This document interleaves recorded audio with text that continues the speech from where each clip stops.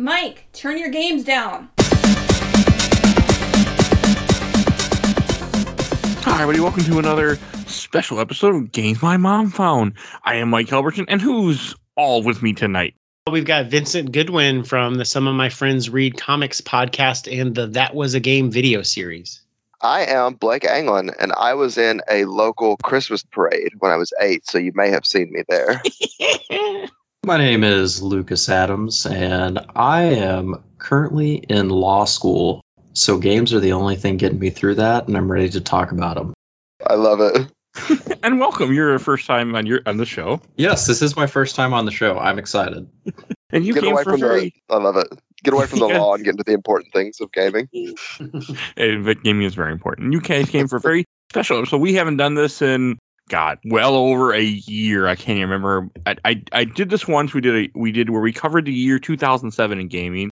And I've been meaning to do this for a while, but due to me just doing other things, I didn't get around to it. So we are going to be covering a year in gaming 2011. Woo. So we're just going to kind of dive through the year, talk about things that happened. I have no idea where this conversation is going to go. It's just going to go wherever it ends up. But there's one game that I thought we should talk about first that really encapsulates the year that everyone was waiting for 10 years to come out. We should talk about Duke Nukem Forever. As soon as you said 10 years. I've got it on my list. Great. What a fucking shit show. Can we throw that out there to start? I have actually never played this game, but I own multiple copies of it, and I really want to play it. You own multiple copies? And you really want to play it? I didn't say I was saying, okay? It's so bad. I just want to put that on record. It's so bad. Is it as bad as people say it is? Yes, it is. Yeah, I think so. I got through the opening sequence, which actually isn't terrible. It's like you're on the football field and you're fighting like the big boss and stuff like that. It's raining and it doesn't look terrible and it's fine. And then that sequence ends and everything that follows is just straight garbage. It's super accurate for sure. Oh, the reason I own multiple copies of that game because that game was dirt cheap and I picked up copies for like $1. Well, yeah, and that's the kind of like the theme for 2011 for me is this was the year that I think Steam really broke open for me at least, where like Steam sales were ridiculous. Because I remember buying Duke Nukem 3D for like, I would say $5 to $10, maybe 4 months after release on Steam. I also bought like good games like Deus Ex Human Revolution. They were only like 4 months old for like $5 to $10 on Steam. Like sales for Steam were insane in 2011. I don't know if that's the way now and that quick, but they definitely weren't. But in 2011, it was like a game would drop to $5 to $10 4 months after release. Okay, I don't think they're that good. It was a good time. It was a good time because this was the year I was like, I have to buy a gaming computer because like games are so much cheaper than like they are on Xbox and PS3 right now. It is insane that you can start to see the slow just kind of takeover that Valve had on on the gaming world with Steam just really hitting its stride in 2011. I mean, like you said, you had the sales, they were still putting out games. It was just a good year. Yeah, I've got a few Steam games on here at the list that I hope we can get to for sure. Oh, we will. I just had to mention Duke Nukem Forever because of how much of a shit show that game was and how excited people were. You know, if you're going to start with Duke Nukem Forever, I think for people who kind of wanted that Duke Nukem experience, there's a much better game in 2011 that came out. And Duke Nukem is actually in it for the remaster, and that's Bulletstorm, which I would argue is one of the biggest underrated gems of the last generation. I categorized that. I categorized Bulletstorm under my dumb games I love category. That I really hate. It's so great. It like adds like a Tony Hawk like multiplier to things where you have like a grappling hook where you pull a dude towards you. So you get points for that, and then you kick him in the nuts, so you get points for that, and then you kick that, and he flies into a cactus, which then has a multiplier of that. And it's just like, holy shit. I mean, it's a dumb first-person shooter at heart, but man, these multipliers and just the different point ways that you can like kick dudes into cactuses, like, oh my gosh, it's like just chef's kiss. Like, and it's a really good game. Yeah, the first game by People Can Fly Studios, if I remember right. Definitely the first one I was aware of them for that because they ended up making a God Did they make a Gears of War game or two? They did. Yeah, so it was they were an offshoot of Epic, if memory serves, and they kind of like a team from Gears made Bulletstorm form People Can Fly, and then I think they did maybe Gears of War Judgment, perhaps. Yeah, that is a spinoff. Yeah. Did they do Outriders or something this year? Is that what that game was? I believe so. Yeah, I believe. Yeah, and that was their first title. Such a fun game. Such a fun little and also dirt cheap. It is dirt cheap. And I think what's so cool about it is like you were mentioning that multiplier system, and they tie that into progression in the game, which I think is really smart for encouraging you to kind of get creative with your kills and use all of your tools.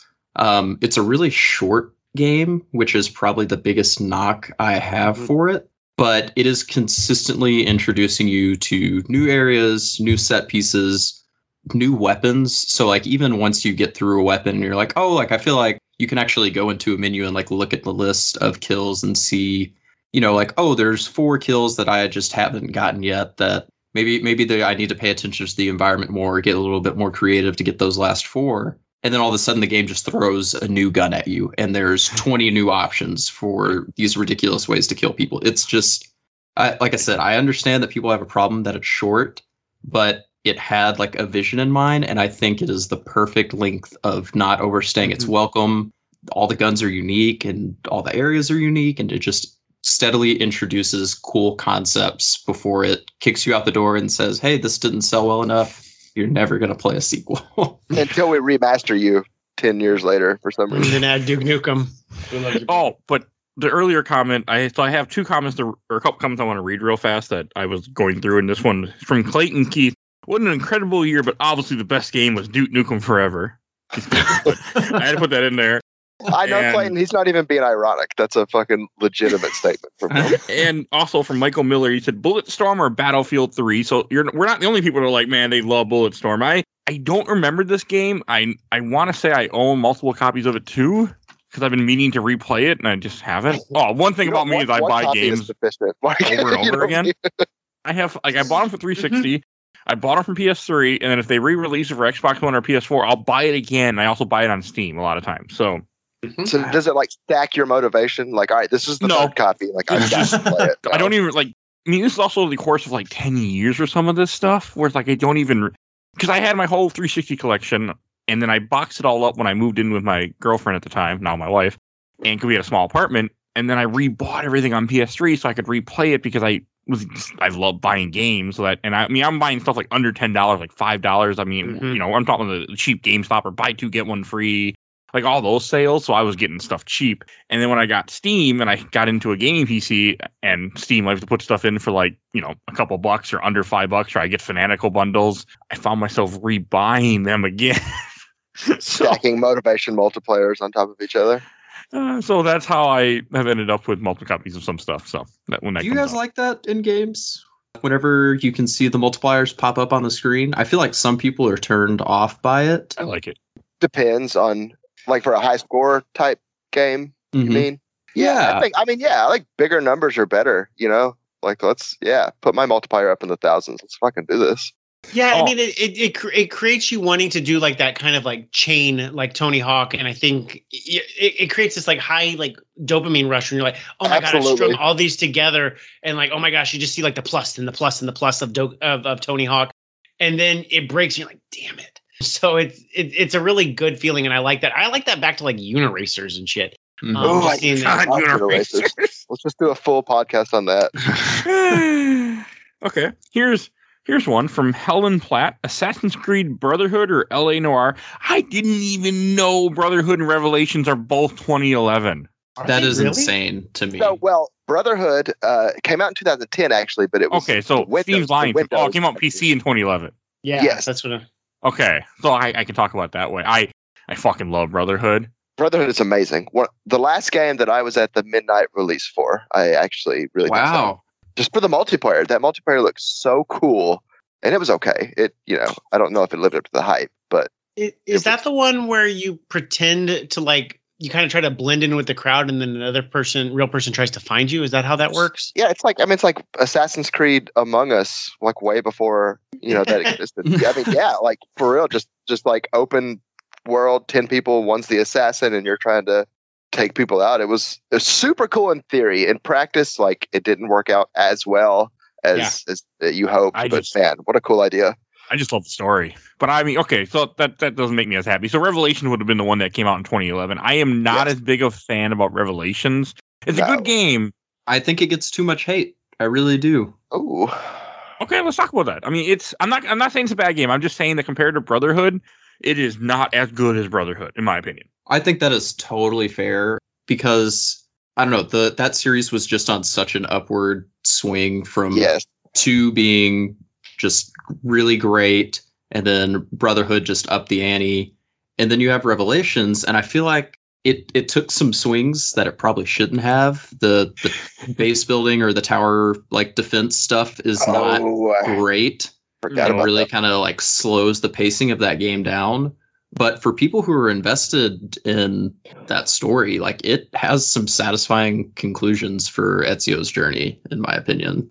And it's beautiful. Like if you just like those games and their settings and being able to climb up things and look at these ridiculous vistas, like it's a beautiful game and it's still a lot of fun.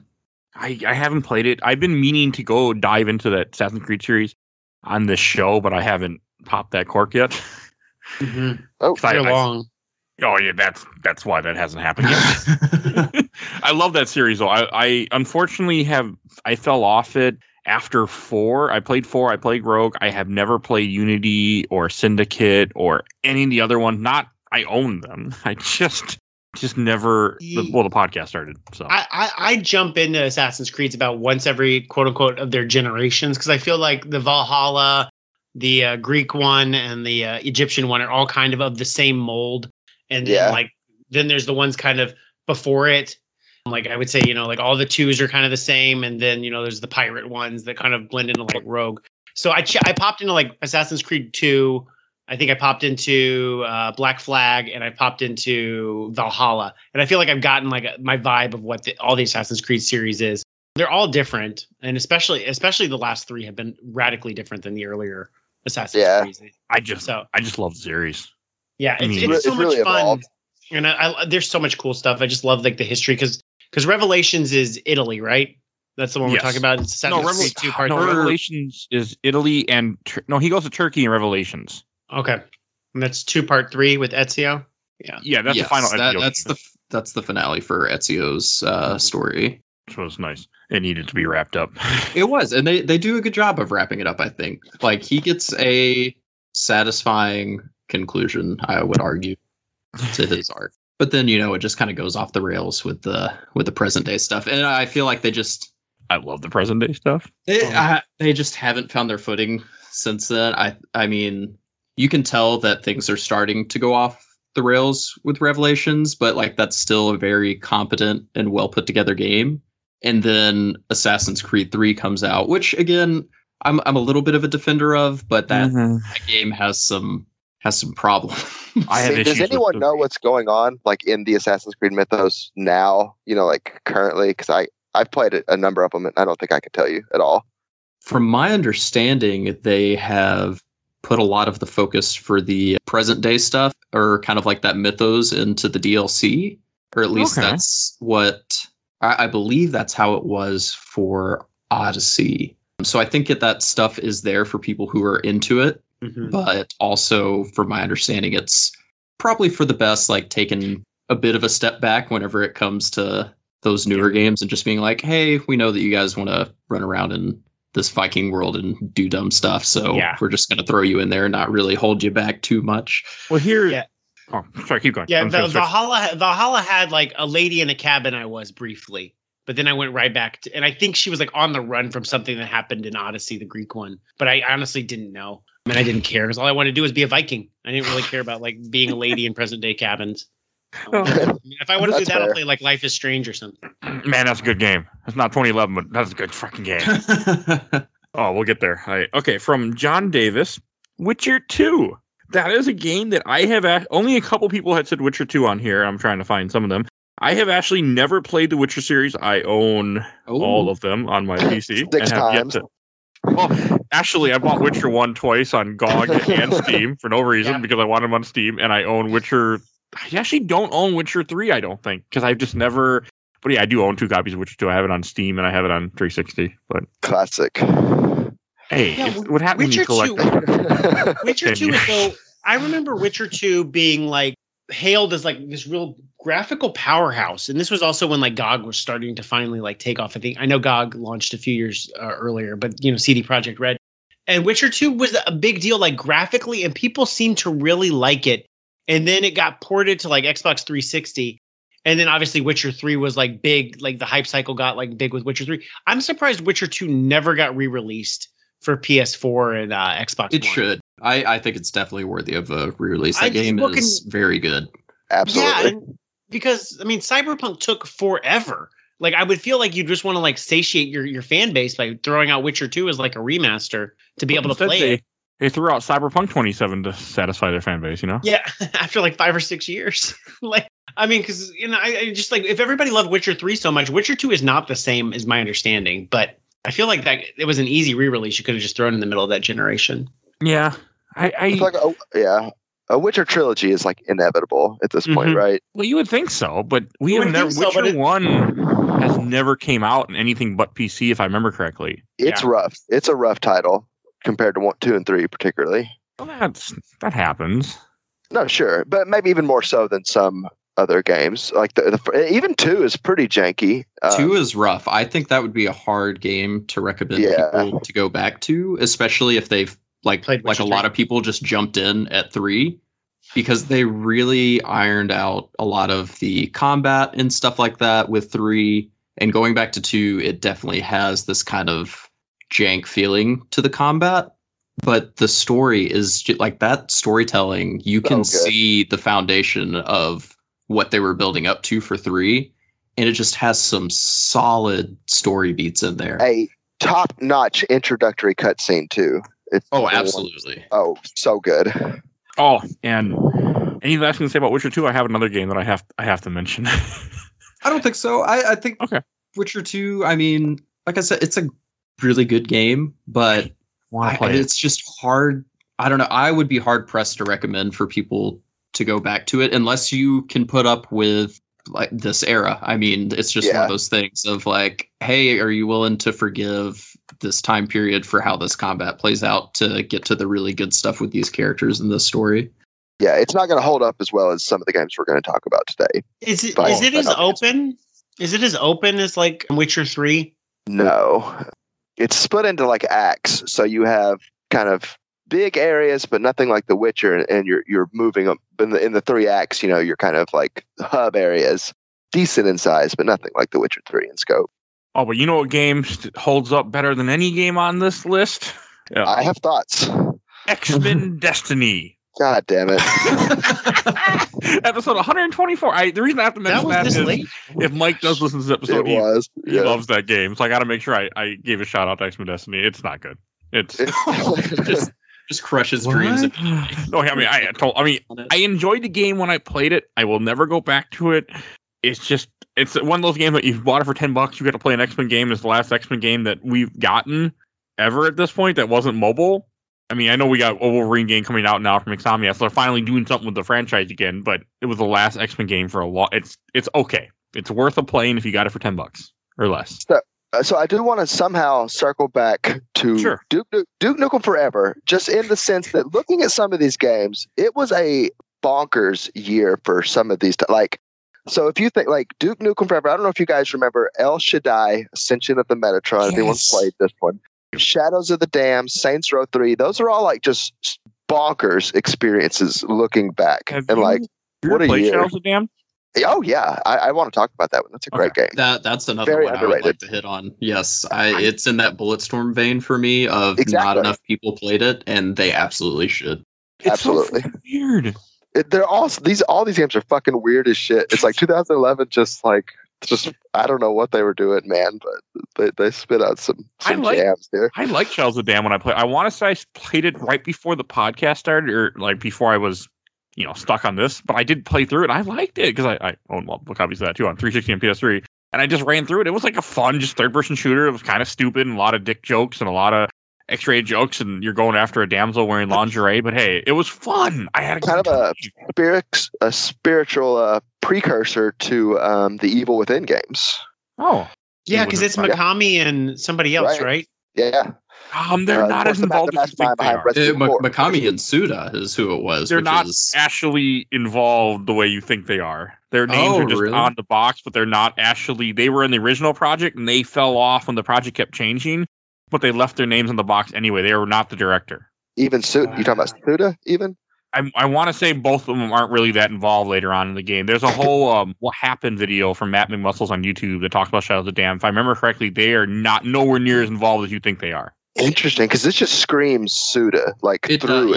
They started it, but weirdness. Just interesting. I want to say they fell off because things kept changing, and they weren't nearly as involved as people think they are because it was all market. At that point, it was a marketing thing. It's like, oh, they're involved. Yeah, they're doing it, but I don't think they were completely. But watch that video. Level, oh man, where you're traversing a giant naked woman in space, and it's just like this is like the height of art here in 2011. Vince, did you ever play Shadows of the Dam? No, I didn't. Okay. I missed out on it. I'm familiar with it. I'm not a big fan of the spooky games. I like the idea of the spooky games, but I don't. So when you say oh, it's like Evil Within, I'm like, ooh, that sounds interesting. And I'm like, wait a second, I love Evil Within, but then I hate playing Evil Within. It's a shooter. It's way more bonkers and surreal than the straight up horror or creepy. It's not survival horror. It's more like RE4 survival horror, which isn't survival horror. That's too spooky for me. I don't like it. I'm playing Resident Evil 2 this week, and I'm like, I like this, but I don't like the remake or the original. The remake. I don't. That is one of the most That is the most terrifying game I have ever played on this show. That was the one game where I couldn't sleep. So I don't like it. So horror games. I love it, but I don't like it. I also get it confused with Lollipop Chainsaw, which is a different game. I think. It's another Grasshopper manufacturer title. Yeah. Blake, you had mentioned El Shaddai. I have been wanting to play El Shaddai for years. I own it on 360 and PS3. I think everyone should play. It's especially visually, it's a treat. Straight up a treat. The gameplay itself is hit or miss, but I've been wanting to do it on the show, but I had never found another volunteer. So now I think I might have. I'm looking at it right now on my shelf. So. It is something. I've never played it. I again bought it for cheap. Okay, I will be hitting both of you up later then. I don't even know if I can say it's a good game, but it is one that's worth a play. The point of this podcast is not to cover good games. The point of the podcast is just to make me play games. There you go. So we're just enablers for you? Is that what you're saying? Yes. We are all his mom today. You had said earlier that somebody mentioned L.A. Noire. Yes. How does everybody feel about that game? I feel like that's a very, kind of split emotions and reactions towards that game. But I overall enjoyed it whenever it came out. So I guess my hot take may be that L.A. Noire fucking sucks. No! It does one thing good, and that's facial animations, and the rest of it is garbage. Change my mind. I would love for someone to do that though, because I wanted to like it. It's got Dan Reichert in it. That doesn't. It's enough for me, Why is he in that game? 2011 was a strange time. Yeah, he would have been pretty famous to us, at least at that time. I can lay out the case why I don't like it, I think, if that would. No, I get it. There's things not to like. I personally, when I did play it, from what I remember, I haven't played it in years, but I did play it, and I remember really enjoying it. It was it was an experience. It's not, yes, you can't run over people. I know people had a problem with that. Yes, you drive around, the worlds are kind of empty. I'm fine with a world just being to get me from point A to point B and absorb what's happening. I'm completely okay with that. The game peaks when you're in homicide, and then it goes down as you get into arson. Yeah, it goes down after a while, but it's a good experience. You see, I love era pieces too. I'm a big fan of things from different. I love this era, and I love games that are historical in some sense. So I enjoyed that. Hell, you get to go after the Black Dahlia murder. From fucking history like that. To me, that was whoa. You don't catch. I think that's what does it for me with the game. In a lot of these games that came out this year is just 2011 was full of studios or developers trying to do unique things. And I can't think of another game that just goes for it so much on this idea of of being a realistic detective. But And some people may find that boring, or, that the facial animations don't work as well as they could for the interrogation scenes and stuff like that. But it was such a just bizarrely unique experience. And like you said, that world, it's not super filled, but it really feels like that time period. Like they did a good job of their art direction and just making it feel like you really are a detective in this time period. One of the issues with this game is also the fact that Rockstar published it, so people were expecting a Grand Theft Auto game, I think, and it's not at all. And two, there's also another What Happened video from Matt Muscles where he talks all about the development of this game, which was really freaking rocky because the guy that ran the studio was not the best boss. Yeah, I've heard this. Because did they dissolve after this, Team Bondi? Did they dissolve after the? Oh, they lost so much money on this. Yeah. Nobody made money in this situation. They spent so much on this game, and I only own one copy of this game because I bought this game for 360, and it was one of the games, like, my son was 7 at the time. I'm like, you can play this because you can't run people over, and he wasn't going to figure out how to go to do the mission, so he would just drive the car, and I'm like, and then when eventually I never got my copy back. It's actually sitting at my ex's garage, and I've been trying to get it back, and they won't give it back to me because he doesn't live there anymore. It's the second inexplicable remastered title as well. So we have Bulletstorm remastered and LA Noire remastered. I'm not sure anyone was necessarily screaming for either of those to happen. Bondi, whoever published it was, because it helped them recoup some of their costs. Straight by honestly, you might need to rebuy the remaster if you want. I want the remaster. The 360 version was on 3 discs, wasn't it? So you're gonna have to find all 3 of those discs to play through the game. Well, this sounds like a fun quest. I have a PS3 copy of it. Doubt. I don't think I have this on PC actually, but no, I've been wanting to rebuy it. I don't go to GameStops anymore because one I used to think I loved, that might have noticed by now, is that I loved going to GameStops and just looking at what they had, and I loved finding cheap stuff, for under $10 all the time. You'd find random copies, now that GameStop is dying pretty much, like that went away, and I miss that so much. I miss going in and finding random ass titles for cheap.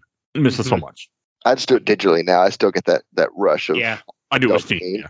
I will say for to knock LA Noire a little bit, this was at a time in my life whenever I would go for like achievement hunting and try to get all the achievements whenever I play through a game. And in that game, you have to drive every vehicle in the world, but there is no way to get vehicles to spawn for you like that you need. So like you can get through 60 of them and say you need 2 more. You're just running around hopping in vehicles, hoping that a new vehicle pops up for you, because you can't really tell the difference between them. And you don't know, like, there's no reliable spot. Like, that car is going to be in this spot of the map every time. And it was miserable. So when you say the difference, I mean, is it just like one car model that hops in? It's like, well, this is what this is now. Like, yeah. So if you get into a new car, it'll pop up and be like, hey, this is this model of this car. It's unlocked for like your logs now and stuff like that. Congratulations, which happens fairly often in the start. But then whenever you're searching for the last car you need in this open world and there's not a set spot for it to pop up, it becomes incredibly frustrating. I need the fucking Oldsmobile. Like, where's it at? It's like the worst, the shittiest Easter egg hunt possible. Where's the beater I need to finish off the achievement? Yeah, I was an achievement whore at one point, but that went away. Yeah, I would not. That would have been miserable. This game is where it started to go away. I got so frustrated. Literally ruined it. In most games of open worlds, like Grand Theft Auto, for example, there always will be a spot where that car is going to spawn in some parking lot and you can steal it. So, but this game, you can't really steal people's cars, if I remember correctly, right? I believe you can. But not if they're like just parked, right? Or maybe you can. God, it's been a while. Maybe you probably can. Never mind. But things don't have locations. You're a cop, just be like, hey, I need this for a just special case. Pull out the badge. Yeah. Pull out the badge. You can make them get out. Things. I like the Grand Theft Auto 3-way. Just pull them out of the car. Hey, what are you doing? And you jump in the car. Grab so someone who's more familiar, I can't remember, is either there's no fail states or it just continues on regardless of whether. So like with the actual cases, like you could figure them out or not, but the game just kind of continues on its rails either way. I think it just continues. Yes. See, that's what I didn't like about it. It's like the stakes could not be lower. Yeah, like you could falsely accuse everyone, and that he just continues on his career. But I'm a different gamer, though. I'm the kind of guy that would laugh at a funeral, but I'm the kind of guy that would have a game where Don't it believe me, just you soon will. it just I can hold my hand, it can push me in the right direction. I don't care. I just enjoyed the experience of playing said game usually. I'm different. I did beat Dark Souls and I love Dark Souls, but I for the most part, especially because of this podcast, I love a game that just kind of helps me along when I'm being dumb. If I'm being stupid, just push me in the right direction. I'll just want to keep enjoying your game. I want to see what there is to offer that you put all these hours in and made. I don't care if it's easy. Well, I care if it's not hard. I care if it's hard, but I like if it's easy. So I guess, yeah, it's not the difficulty. It's just like the game doesn't give a shit whether you're right or wrong or like throwing innocent people in jail, guilty. They don't fucking care. It's just like, all right, it is the 1940s. I guess that's so. Hey, I mean, it's realistic, I guess, right? Whatever. We got our man. We got a man. As a man of the right man, we got a man. I will say that game does do a thing that I love in games with the way it divides itself up amongst its chapters by doing that with departments. Because I think you go into, like we mentioned, homicide, and then I think at one point you're also in the narcotics department, and then you do arson and stuff like that. Are you working your way down? Like homicide's the first? You work your way up. Okay. You screw up or something, you do something they don't like, and then you get like you go down and you have to start working your way back up, and that's when the game and it's kind of like it goes over the course of his life, and his life don't go too good if I remember correctly. That's a metaphor for the game itself, I think. Starts off like great, and then you're just like, yeah, fuck you, buddy. I want to record an episode about L.A. Noire now. But I love are we allowed to spoil it? Because there are some wild things that happened in that game. Can we? Because I want to hear them for sure. It won't be. I never finished it. I don't think. Might have. You have to tune into the LA Noire exclusive. So, yeah. I have one comment I want to read here. She listed a bunch of games. We can pick what we want to choose next. From Roberta Vaughn, she said Skyrim, LA Noire, Portal 2, Batman: Arkham City, Dark Souls, Dead Space 2, Dragon Age 2, Star Wars KOTOR. KOTOR didn't come out this year, did it? Or was it the online KOTOR one? did. It was the online, the Old Republic, which I've never played, but I'm fascinated by. Alice Madness Return, Gemini Rue, and Magicka. Good year. Magicka. That's a mix right there. Magicka was. I remember Magicka. Yeah, it was kind of weird. I mean, I only played it for a few days. It's an overhead magic. Not Magic the Gathering, but it's a little like wizard game. You walk around, you shoot things, kind of like action RPG, Diablo like. But you had to put in like button. Yeah. You had to put in button combinations for each of your spells, and it got a little too complex for me, so I dropped off of it. Magic 1 and Magicka 2, and then they made something else that people really liked. Helldivers, was that what it was? Helldivers is great. Yeah, that's the same studio. I can. You know what? Like looking at those two kind of side by side, that makes sense. They do share a DNA. Never heard of good games though. Yeah. It's good. It's okay. I mean, we got better games here to discuss. But so a few people had mentioned Alice. Have you guys? Have either of you played, or either three of you played Alice Madness Returns? Mm-mm. Negative. I have not. It's on my list of things that I would like to return to at some point because it does seem like it has a little bit of, I wouldn't say like a cult following, but there are definitely those people that feel like that is a game that deserves more credit, and that's always made me want to check it out. And I never have. It's one of those that has stayed on the back burner. Yeah, it is on Games Pass, I believe, so it might be a good opportunity to try it. We did the first one on the show a long time ago, and I have been meaning to play Madness Returns because I just want to. I mean, it's supposed to be a really good game, and I just have never got around to it yet. I've been meaning to put it on the show, but here I got one from Ryan Carlo. Alice Madness Returns was such a long, bloated game, but I loved every bit of it. Long and bloated do not make me want to play a game, but just gonna say it. Short makes me want to play a game. I think even if it's long and bloated, it's one of those that I would be willing to download and jump in and maybe just play a few hours and kind of get the feel for what it is that people kind of latch on to about it. And then if I'm not feeling it after that, you know what? I'd be like, okay, I understand why some people are willing to stick it through, but if it's not for me. What's the best like long and bloated game, and why is it Dragon Quest 11? I never played it. That's a game that literally has put me to sleep every time I played it. It's a fantastic game that is like 5 fucking times longer than it needs to be. Yes. I will absolutely agree with that. Here's one from Nick Flynn McKay. Mario 3D Land, Metal Gear Solid HD Collection, Pilot Wings Resort, Bastion, and Uncharted 3. Metal Gear Solid HD came out in 2011? Yeah, that was when I guess 2 and 3 is when they had transferring. Yeah, that dumb your thing. File.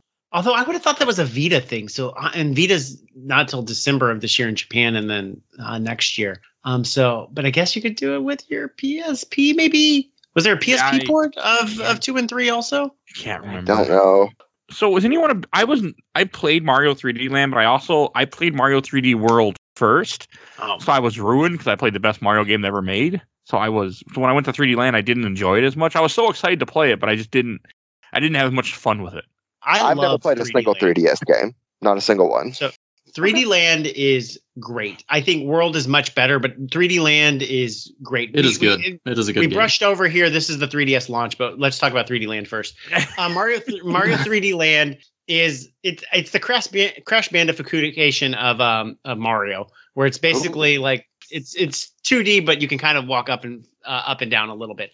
But it's a great little platformer. It's much more focused on trying to get to a goal, but still being in a 3D environment like 3D World. I loved this game. It's super easy and super fast for 8 worlds. And then after you beat the first 8 worlds, then it switches to 8 hard worlds that kind of reuse some of the maps and the challenges. But it's a fantastic little platformer. If you liked 3D World is just better all around, but if you hadn't played 3D World as I hadn't, Land is great. And I have a weird memory with it because when my wife went into labor, she had to be induced, and induction takes a long, long time. Yes, so we're just playing in the hospital, just playing video games the whole time. And I played 3D Land for several hours while my wife was in labor. I think she was playing Candy Crush and some other games. I don't know when Candy Crush came out. That might be a 2011 game. Probably the biggest game of this year, if that's the case. It would be, yes.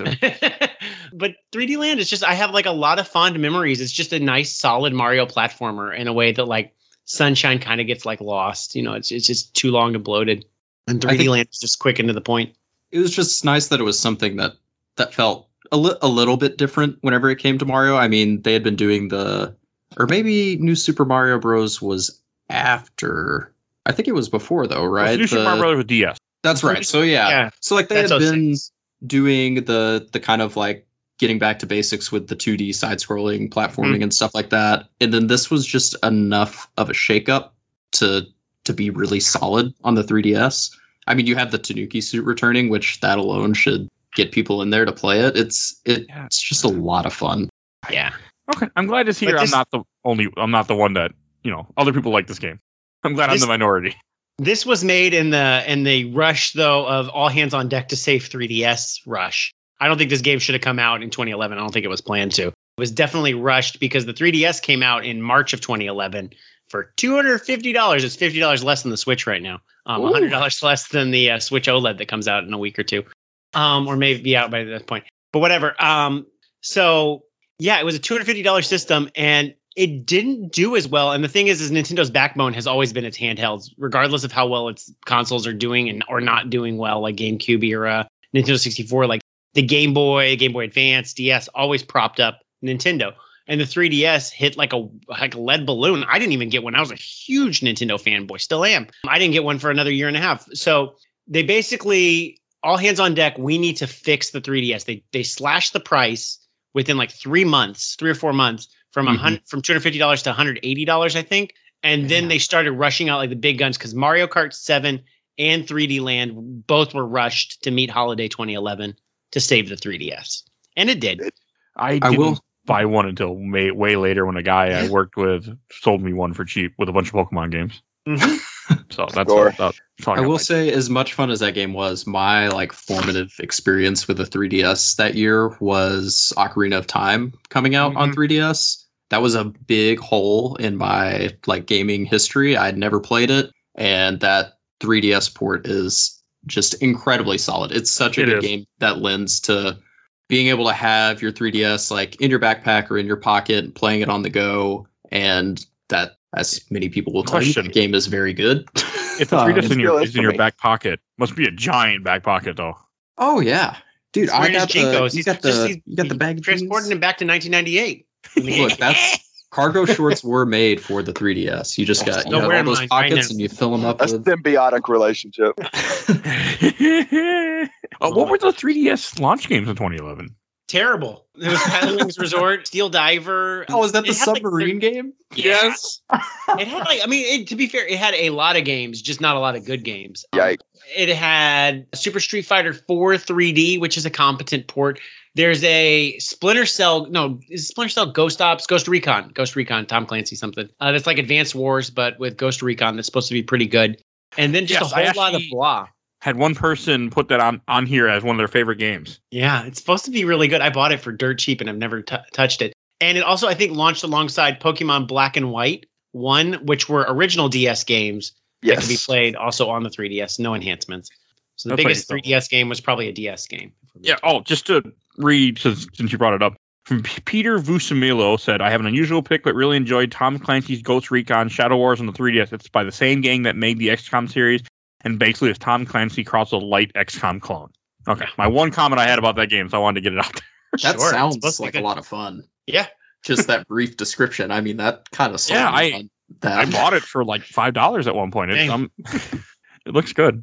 But and then it didn't launch with the eShop. The eShop came out, I think, during the week of E3 that year, which then had I believe it launched with Link's Awakening and Donkey Kong 94, the best game of all time.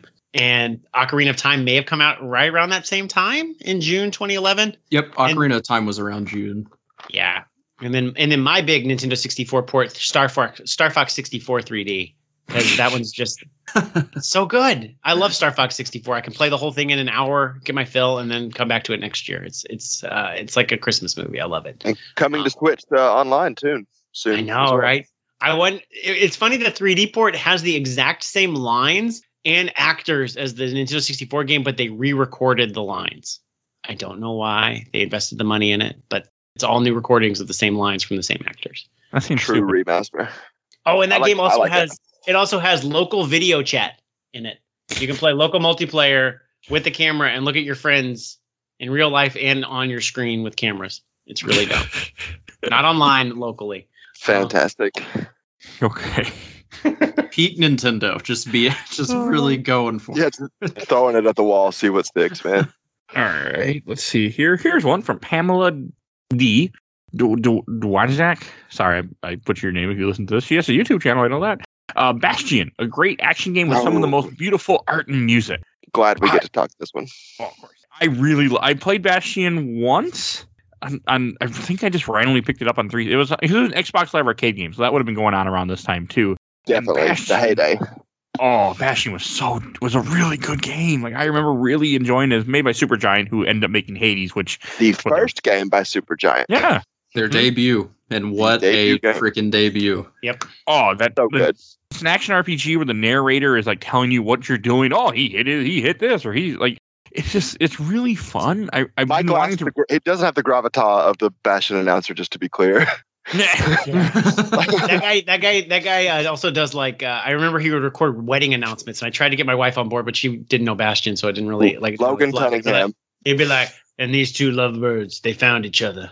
I love it. Year 2009, and now they love each other. And they're tying one together. They're gonna have a child together. It's gonna be a good time with a little twangy music behind it. He'll do that, and I'm like, oh shit, I wanted this, and she's like, I don't know what this is. I don't care. I love But, Supergiant.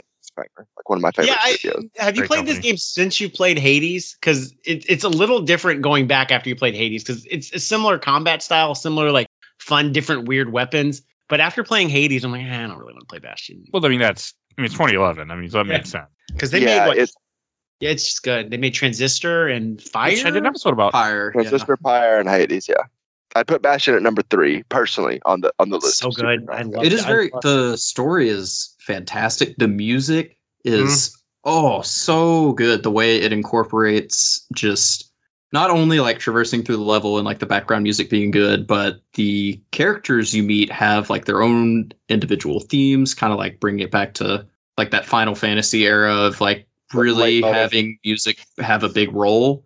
But they sing you'll actually hear the characters singing their songs, and it's such a weird thing that I wasn't expecting whenever I play through that game, but they use it in really effective ways, and it's it's insane to me to look back and think that like this was their debut. Like this is how they started, and you can see the influences in Bastion and how that kind of helped them grow with Transistor and then Pyre and then even Hades. That's what I love so much about Bastion is you can really see how the studio takes like a few core concepts, amazing sound design, amazing art, and typically what I like about them most, and you can see this in Transistor, Pyre, Hades, they give you a bunch of tools and then like, look, combine these in as many cool and interesting ways as possible and go do your job.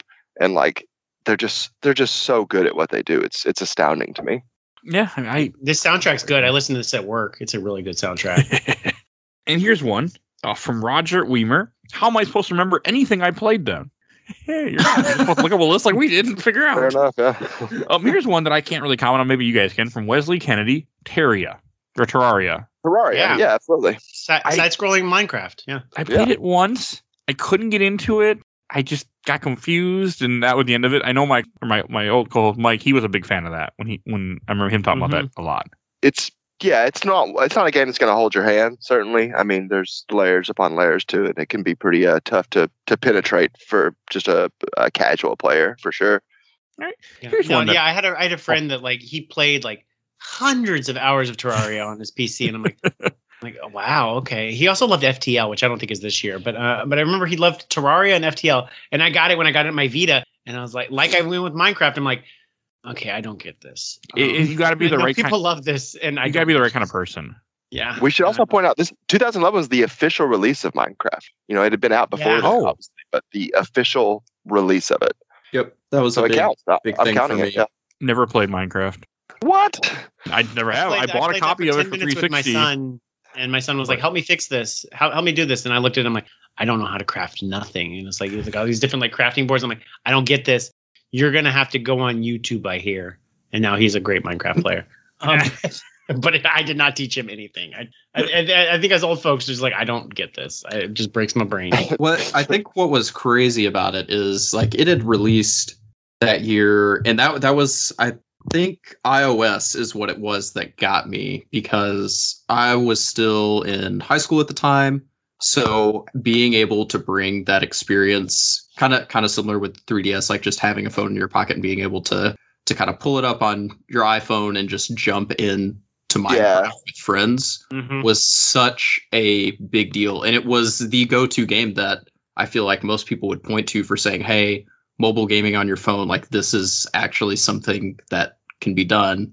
Because I mean, Minecraft isn't a graphically complex game, but they didn't really trim anything from that mobile version. Like you could still bring friends in, you had the multiplayer, people would build, it would save your worlds. And I think it was just a big kind of showpiece for the fact that, hey, you can have a good mobile game on your phone. Temple Run, also 2011. Call out. Shout out Temple Run. Okay. Top 3, Temple Run. Top 3 Minecraft, like the 2 most important games of the year. One. Yeah, keep going. But I mean, going back to your point though, like this was the iPhone year where I started being like, holy shit, there are 3D games on the iPhone that you can control. Yep. And like with a touchscreen, like GTA 3 also came out this year on iPhone.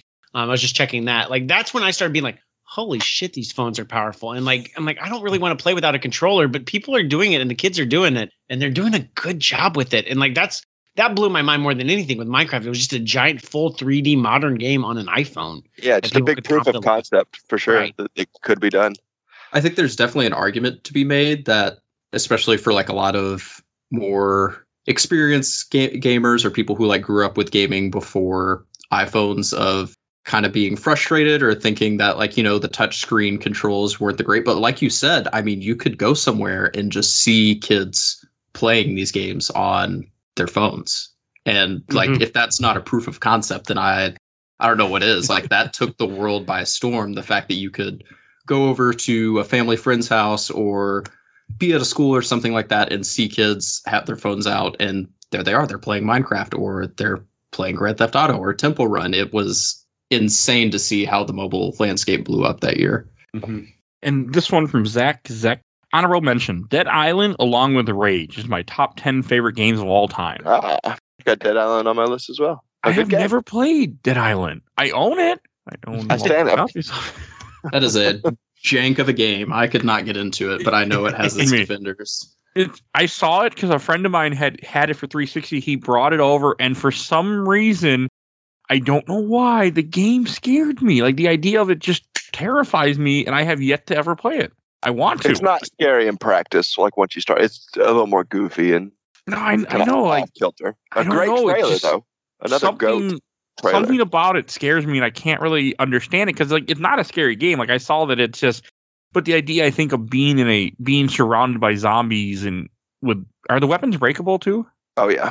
Okay, Yep. I think I don't like breakable weapons either, but I don't know. I one day I'm gonna make myself play it. It's just one of those things where for some reason it put the fear in me. I don't know why, and it's been there ever since. It's the bugs and glitches that are the true horror of the game. I don't think you have to play it, honestly. Like, maybe that's just because I had a bad experience with it, but it's another one of those where I think it has a strong concept and it laid the foundation for Dying Light, which is a phenomenal game. And if you're looking for that kind of experience, and that's fair. Dying Light is a scary game with its day-night cycle and how it does that. But if you're looking for that cooperative kind of open world zombie experience, I just don't see any reason why you wouldn't play Dying Light instead of going back to Dead Island, because that game was just riddled with bugs and jank. I'm assuming a lot of them got patched out by now. I mean, this game got re-released on Xbox One and PS4. It was a trouble development too. So maybe not. You know what? I'm okay with bugs and glitches. For the most part, as long as they don't break the game, I'm okay with. I mean, as long as they don't make it so I can't play the game, I'm okay with it. Well, I don't care if things go through walls. I don't care if enemies go floating in the air. As long as it doesn't affect me, I don't care. I think that was a lot of the charm for some people too, though, like who got into it of, you know, being with a group of friends and you're trying to pull something off and then this goofy, janky clip just happens. And you know what? Like that's a memorable experience. It may not be working properly, but me and my friends had a good laugh. Also with me, I love playing retro games. I mean, yes, some people are like, it's not retro. It's only 10 years ago. It's retro, damn it, people. Like, I have a weird thing where plus the 360 era, I have a lot of like where I bought so many games and I never got around to them because my son was 7, 8, 6 at the time. And I just like, I'll get to this one day. And that hasn't happened yet. But so that's part of it why I want to go back to some of these games. Plus, I just love playing older games and yeah. You said they also mentioned... Oh, go ahead. Sorry. They mentioned Rage. Yeah, Rage was I never played it, but I remember it being a big deal because it was the debut of id Tech 5, which was, I guess, id's next big engine, which I think the later Wolfenstein game, the first of the newish Wolfenstein games used, as well as Evil Within. I don't remember how the game played, but I remember the game engine being a big marketing point of it. It was. Yeah. I really liked Rage a lot. I think that's worth a revisit for some people. I know 2 didn't sell super well, and neither did the first game for that matter. But that tech, that id 5 tech, is just really good in that game. It's so pretty. The gunplay feels really solid, and the enemy AI is unbelievable. The way that, if somebody's sprinting towards you and you shoot at them and you like pop them in the hip or the leg, like they will stumble in the direction away from you've been shooting and will like lean on walls to push back off to kind of like get back their momentum. Or sometimes they'll like swing from pipes on the ceiling and stuff like that. And it just feels really good whenever you get into that action. How is Rage 2? Because I think that's from the Just Cause developers, which I loved Just Cause. Did you ever play that one? I never played 2. Okay. I wanted to, but... I think it's on Game Pass. I should just check it out. I don't know what it was. It's one of those that I think I'll pick up whenever it's, $20, and it might already be $20.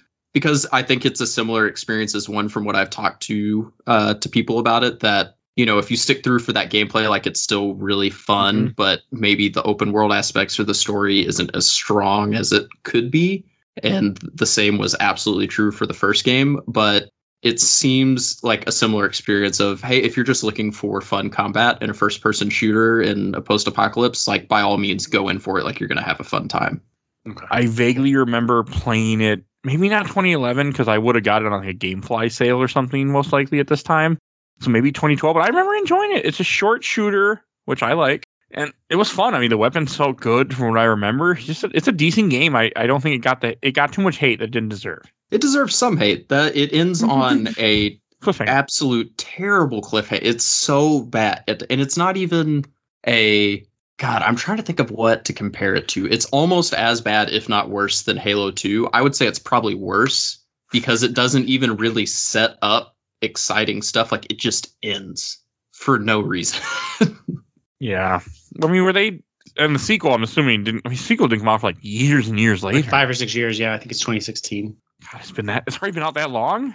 No way. Rage 2 was like 2 years ago, wasn't it? Time marches on. Let's see.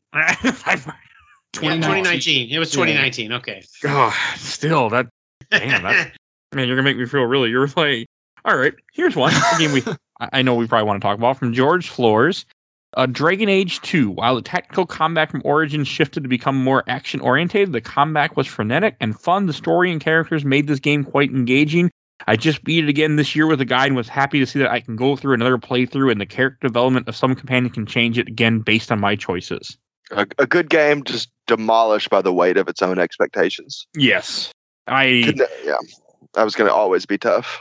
I beat it. I played it. I remember hating it, but I beat it and I played it and I will play it again someday for the show maybe, but I have no interest otherwise. There was some baffling design choices in it. Like yes. Just reuse maps just ad nauseum. You know, it didn't have the scale of what you would expect. It did good things. It was a good game, but I don't think anyone would say it was probably a good Dragon Age game.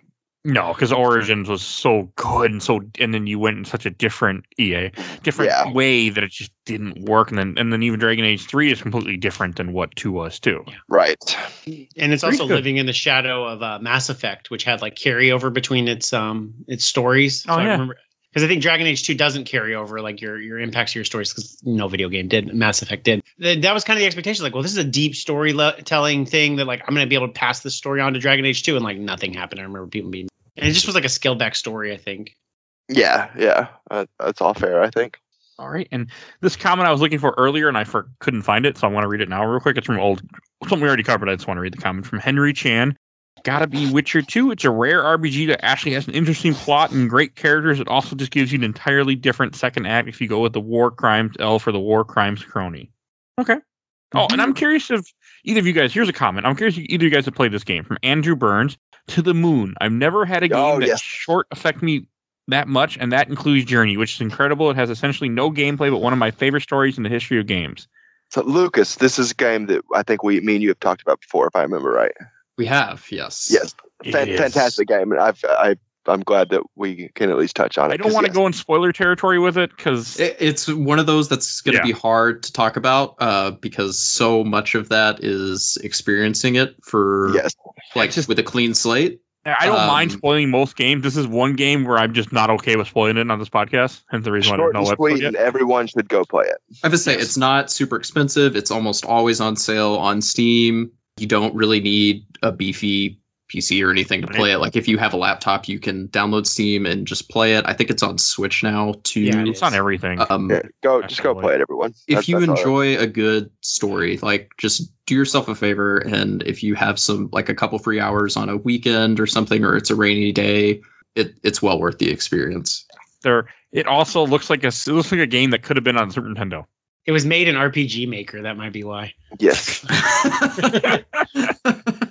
Which I tried to make games in RPG Maker and they blew, but this apparently was a very good RPG Maker game. You ever play it?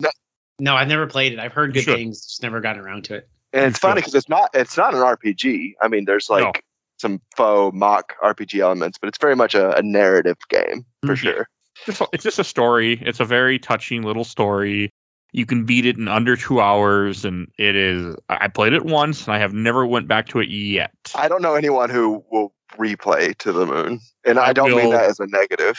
I will for the show one day, but it will be an episode with spoilers tags warned all over it before I start it. So I think it's one of those things that just because it is such a short experience, unlike some other narrative games where you have more time and you can go back and it's like, oh, I forgot about this plot point, or I forgot this interaction with this character. To the Moon is very concise, and its moments are like you're gonna remember them.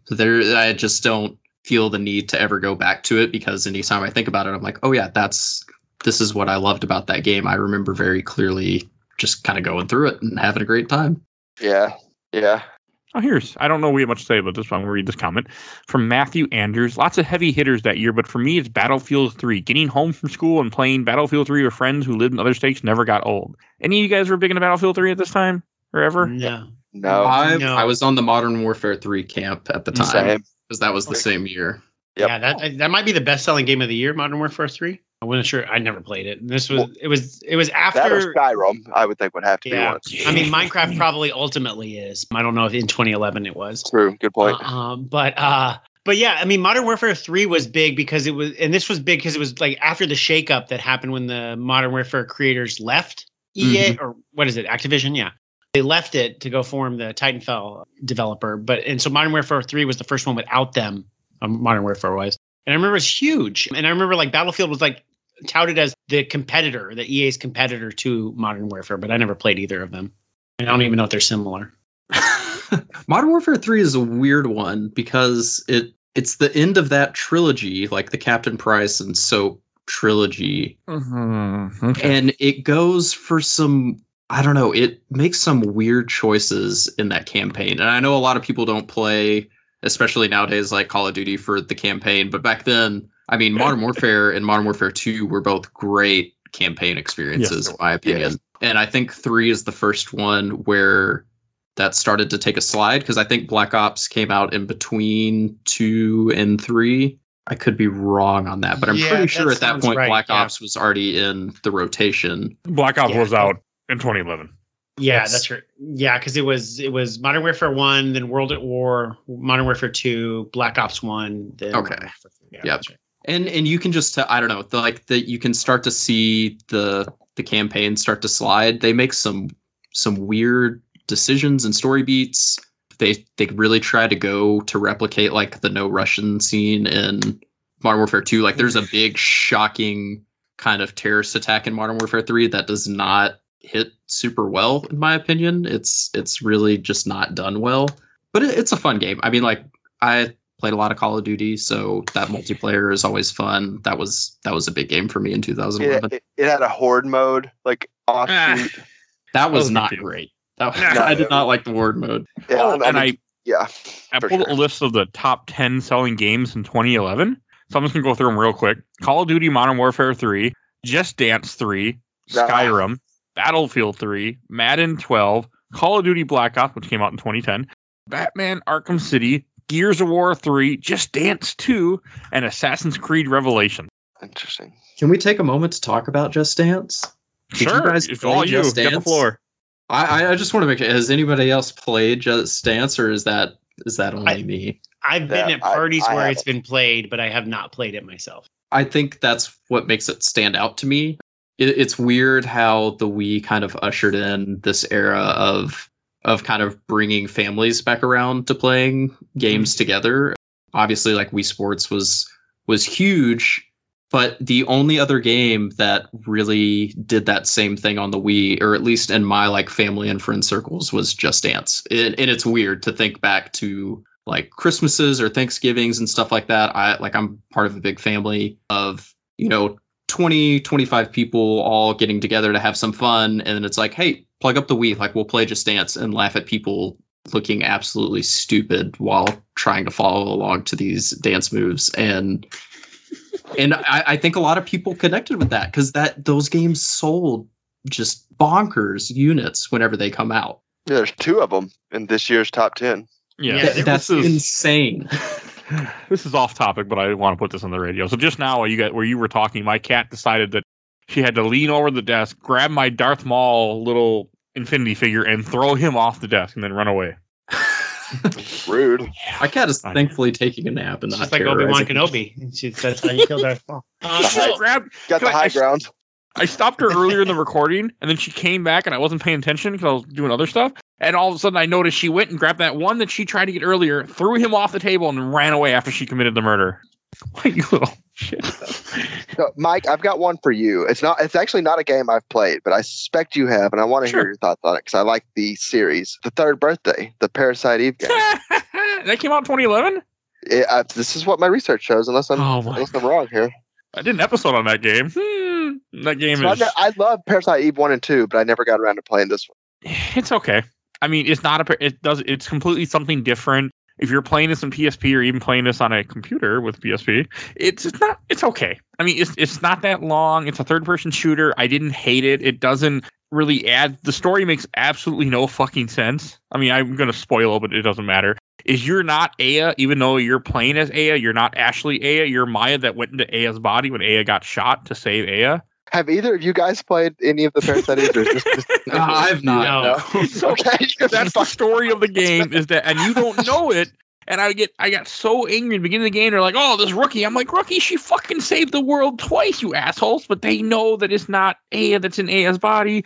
Oh, it's okay. I mean, the gameplay, you jump from person to person, and it's worth one playthrough if you like playing random ass games, but it's not good.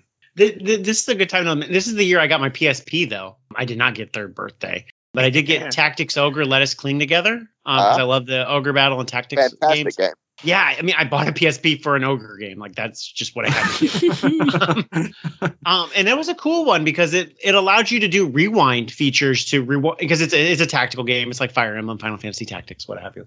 And it allowed you to rewind, but it allowed you to rewind rewind specifically to this move 10 moves ago. Because cool. like that. Yeah, it was it's a good game. It's a really good. It's on Vita also. Is it a remake? Yeah, it's a remake of Tactics Ogre for Super Nintendo and PS1. Okay. That's the same game on PS1 and Super Nintendo?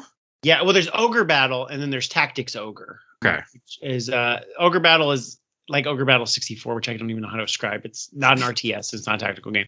And then Tactics Ogre's like, it's weird. It's like in real time, but it's weird. It's great, though. Then Tactics Ogre is like, I think it even predates Final Fantasy Tactics.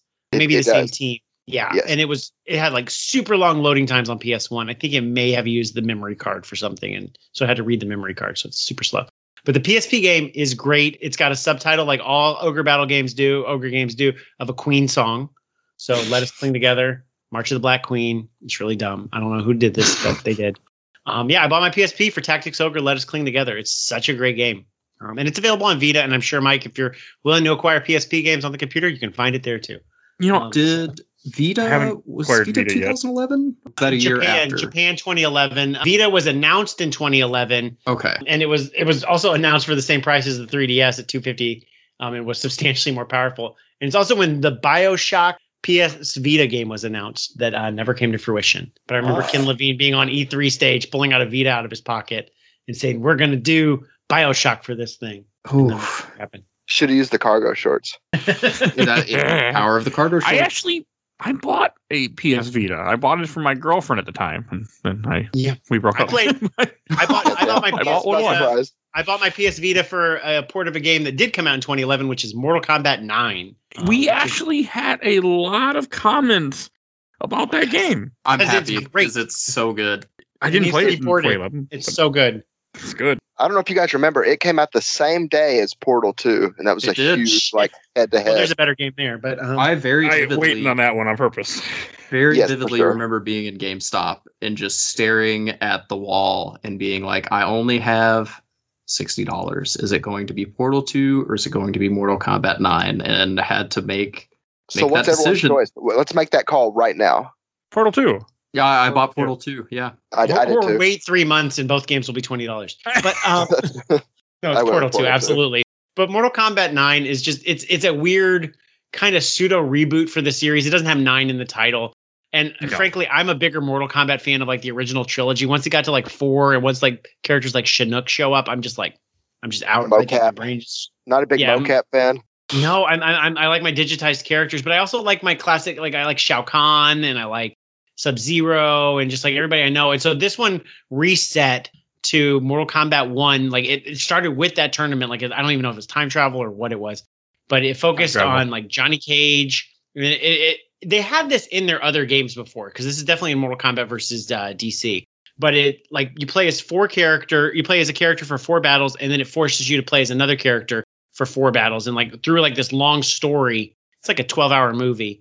And then, a bit of fights. And it was so fun to like learn like, oh, this is how Johnny Cage plays against fast characters. Johnny Cage plays against slow but big characters. And so I got like to be really good. And I was like forced to play like, oh, you're going to play as Raiden. And so I had learned all the different characters. It was just like a really, really solid fighting game. Because I was like overwhelmed by Street Fighter at this time. And and all the other games, Well, King of Fighters. They didn't have stories either. Like, one thing about Mortal Kombat 9 is it had a story, and that's what grabbed me to the games. I played it on PS3 sometime way later. I picked it up for dirt cheap after 10 was already out, and I loved it from what I remember. Yeah, it was so revelatory. It's a little rough now after playing 10 and 11 and the Injustice games, but at the time, it was a lot of fun. It makes you do a couple tag team fights where you just have one person that's 2 against 1. Those are a bitch, if I remember correctly. Shao Kahn fucking cheats. Oh, yeah.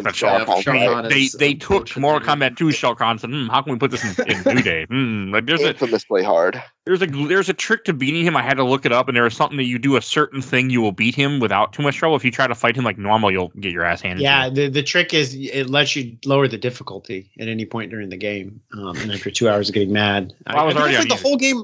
I played the whole game on hard mode. I was cruising through it, and then I hit Shao Kahn. I spent 2 hours on that dude.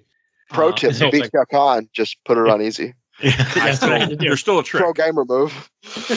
From Christian Young, probably Mortal Kombat 9. I had just graduated high school the year prior and had the free time to really sink into that game. It was also the first online fighting game I really played.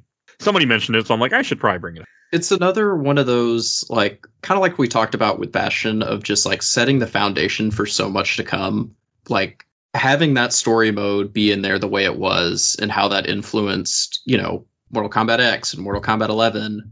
They introduced the X-ray mechanic and stuff like that. And then they just had, I think the reason 9 is probably my favorite of the 3 whenever it comes to 9, 10, 11, solely because it has the perfect fighting roster. And that's the only thing to me that has always been missing from 10 and 11, not that they're bad or that they have bad rosters, but going back to those core cast members from Mortal Kombat 1 through 3 and having them all with these updated graphics and putting them in the story, it's just such a love letter to fans of that series. Like, it's so great. Yeah, I would definitely agree with that. Unfortunately, it has like licensed characters for the DLC, so they can't re-release it easily. Was this the horror guys? Yeah. Is it Freddy Krueger in it? I think that's the one with Freddy Krueger. It seems like there's always the theme. So there was one year where it was like, all the horror guys. But I feel like the one with Kratos too. Yeah, he was like PS3 exclusive. Yeah, that could be it. But it makes it difficult because, like, you can't buy Mortal Kombat 9 for backwards compatibility on the Xbox or the way you can, 10 and 11. That's kind of disappointing for me. But I'd love a Mortal Kombat new trilogy with all 3 of these games. Even though I played them. Oh, that'd be great. So while we're talking fighting games, Marvel vs. Capcom 3 was this year as well. Yeah. I figured that there may be some hot takes here. I never played it. I love it. Own it. Unironic. Mike's like, I own it 6 times. I haven't played it yet. I might own multiple copies of it, yes. But I just, at this time, I bought, like, I was big into achievements. So at this time, I bought every game off Gamefly almost. That was like $10. So I ended up with so many random crap that I have just never gotten to yet. I was deep in Gamefly during this era. Not buying, I've just ripped. But I won't go into game. I don't go to their website. Don't look at their sales anymore. I'm like, nope, we're not going down that road again. Nope. Too many games for your mom to find. So. But I got Mortal Kombat or Marvel vs. Capcom 3 or the Ultimate version, whenever for the Vita, because I'm like, I played Mortal Kombat 9. I'm like, I'm back into fighting games. I'm really good at these things. So I bought it. I'm like, wait a goddamn minute. I do love the art style though for Marvel vs. Capcom 3 though. And it does have I think a legit good roster. Solid roster, solid art style. Like everything of it just the way that like Hawkeye is drawn just looks cool to me in a way that it never has before. And so Marvel vs. Capcom Infinite just kind of like lost that cool art style. That was my bigger disappointment. Oh, that game just from what I've heard. The legacy of MVC3 made Hawkeye look cool. I like it. But yeah, Marvel vs. Capcom Infinite, the one brilliant thing I'll say about it is they merged AIM from Marvel Universe with Umbrella to make them AIMbrella. And I'm like, yes, that's it. All right, and I think since we brought it up earlier, I think we should talk about a certain game. So for those of you helping us test the repulsion gel today, just follow the blue line on the floor. Those of you who volunteer to be injected with praying DNA, I got some good news and some bad news. Bad news is we're postponing those tests indefinitely. Good news, we got a much better test for you. Fighting an army of Mantis Men. Pick up a rifle and follow the yellow line. You'll know when the test starts. That was my J.K. Simmons voice. So when Life Hands You Lemons say, get rid of these goddamn lemons. All right, so everyone has played it, obviously. Did everyone also play the co-op campaign, which in itself was fantastic? I did. Yes. I'm actually looking for a volunteer to play that with me for an episode. So you got to have somebody in sync with you. Like it's a tough ordeal. It is, and you want someone who's not played it before. That's the beauty. So maybe the tough part. I point, but. Yeah, 2 games in one, really. 2 fantastic games in one for Portal 2. Absolutely. I'll liken Portal 2 to my best day ever of my life. I graduated. I graduated my master's program that morning. Like, I know you were talking about being in law school. So like suddenly the point where when you're out of your schooling and you're like, oh shit, it's video game time. So I got out of my, I bought a lot of games in 2011. But I'm graduating my master's in the morning. They went to Free Comic Book Day, saw Thor 1, and then my wife invited my best friend who had moved away. For a surprise, he came over and we just played Portal 2 co-op all day for my birthday. It was also my birthday. It was a great day. We just played Portal 2 all day after seeing Free Comic Book Day, getting out of master's degree. It was just a great day, and I don't know if I could ever top that high. So I'm never going to go back to Portal 2 because that was just too perfect of a moment. This is actually great because 2011 was my last year of college. We're having a house party and Portal 2 comes out. So I'm just like, fuck this party. I'm going to play Portal 2 over here. Right. A few people come over and a buddy of mine brings 2 girls. One of them walks over to me and was like, oh, you're playing Portal 2. That girl is now my wife. So I met her. Or my fiance. We're getting married next year. Portal 2 is a nexus point of which all things can be changed. Yeah. But that doesn't exist. Yes. I'm on board. Love it. Portal 2 is just, that's good stuff there. I had somehow never played Portal 2 until this year, and I wasn't spoiled on it at all. I had no idea what was coming. I had no idea about Wheatley. None of that. And I went into that game okay, I guess I'll play this. And I'm like, I fucking loved Portal 2. There's an episode about it in the show where I had Greg Stewart from Player One podcast join us. And man, that game is fucking good. So good. I couldn't. So my favorite quote from that game is "Space. I'm in space." I love that. I'm waiting for my Steam Deck to come in so I can play it again, handheld. I've been thinking about replaying it this year. It's been on my mind a lot recently because it is definitely in my top 10 games of all time. And like I was saying, whenever I went to buy it, I had not played the first Portal. Game Informer had done a cover story on Portal 2, and I had read through it, and I was like, this sounds really interesting. I'd never really been super into puzzle games, but there was something about just the idea of being able to go through a portal. Again, as someone who had no experience with the first game, I was like, that sounds really cool. And then going in, I played it all through a weekend and just sitting through and hitting those story beats unsurprised, not knowing that it was supposed to be a humorous game. One of the funniest games of all time. Absolutely. Just absolutely. And the jokes they keep flying and they're always hitting and the twists and turns are super good. The puzzles actually get harder and there would be times that I was stumped, but never to the point of, super frustration. I would eventually figure it out and it would just be that kind of eureka moment of why the hell was I not looking at this wall the whole time? Why didn't I think of putting a portal up there? And it's so good. I can't recommend it enough. I don't know how spicy this is, but I think Portal 2 is the funniest game ever made. That's fair. It's pretty damn funny. It's up there. It's got to be. I mean, you guys were talking about Cave Johnson, but Wheatley has some great jokes. GLaDOS she has some great potato jokes, which is one of my favorite moments of the game. How much she hates the protagonist. It's so good. It's so good. The first Portal game unveils, and the first Portal game is substantially different, and Portal 2 is it's just so good, and it's all dilapidated, and you're going into the past of Aperture. Its storytelling is really good. It's just a fun it's also just a really great puzzle platformer, and just I know I need to get up there.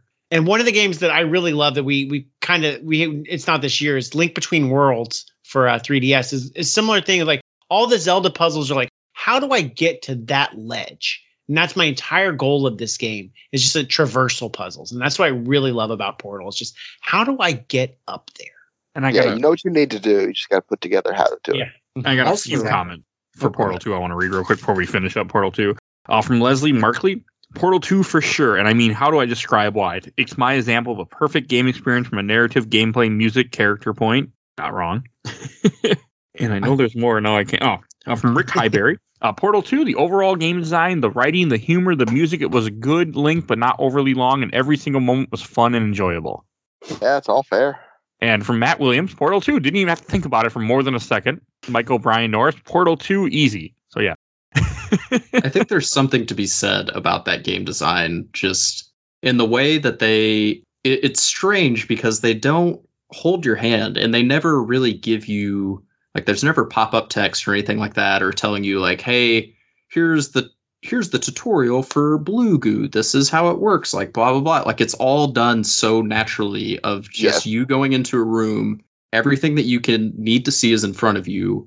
Figure it out. Like, go, like, mess around. You see that paint on the floor? Like, go step on it. See what it does. And the way that it does that while also increasing the difficulty of the puzzles just blows my mind that they were able to go from that first chamber to how complex the game gets later without ever having to stop you and be like, hey, this is what you're supposed to do. This is how this works. Blah, blah. It is all done so naturally and so well. Yeah, that's a really good point.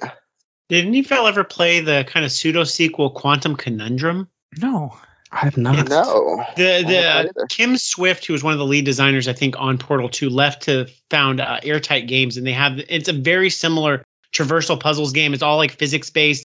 It's got doesn't have portal guns, but it's a first person shooter where you have like different like weighting systems. Like you can make things light or heavy. You put them on buttons and stuff. If you can find it for cheap for PC, it's a pretty darn cool Portal like. It's in my library. It's not Portal 2. I'll give you that. But like bounce around with it. I mean, they don't make many games like this. I think Cube with a Q looked similar to this, or at least tried to market itself this way, and it was on a Steam sale, so I own it. And I was like, this is not the same. But there's no follow-up on this type of game other than Quantum Conundrum and Cube, as far as I know, if you're looking for something Portal-like.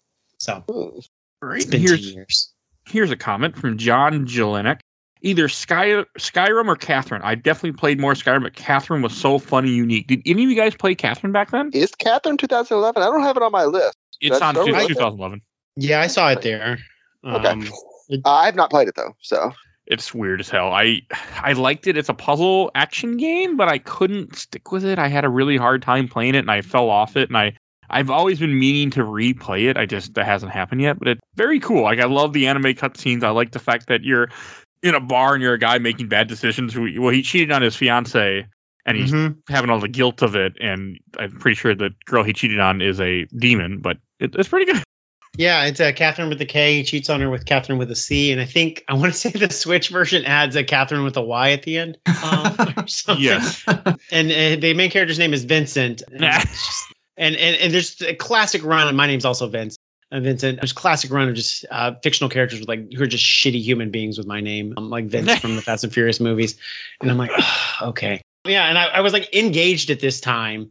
And I'm like, God damn it. Like, I don't need to play this game about this Vincent guy who's going to cheat on his fiance. This is, I don't even see my wife. Self-fulfilling prophecy. I don't even see my fiance watching me play this game. Like, it's really fun. It's in the Shin Megami Tensei universe.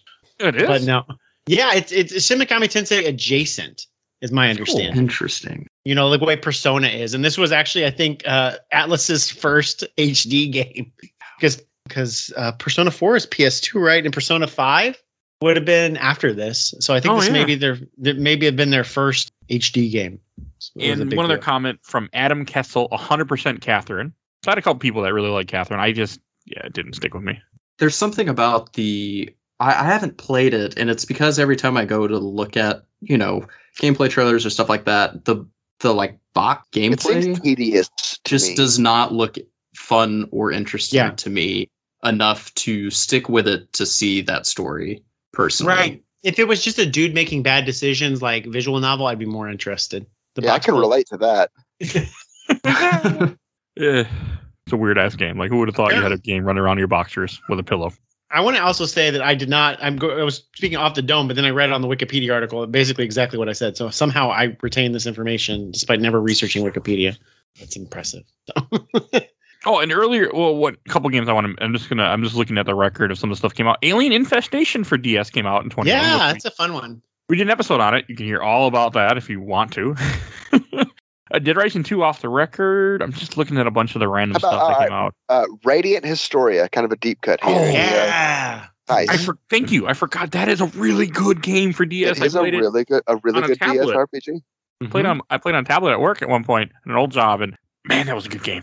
And we've only touched 3 of my top 10, so we've still got some like hardcore heavy hitters here. I think the only other, I don't want to say like underrated game because it has a lot of love, but we haven't touched on it yet, is Deus Ex Human Revolution, which that was 2011. Is a very good game. Huh. Yeah, I didn't have it on my list either. I played it and it just didn't make a mark on me. And I know a lot of people really like it. For whatever reason, didn't do it for me. I just bought it on a Fanatical sale yesterday. Really? On Steam, yeah. I mean, I bought it before other stuff, but not on Steam. So yeah. So what about Deus Ex? I guess 3. What do you like about it?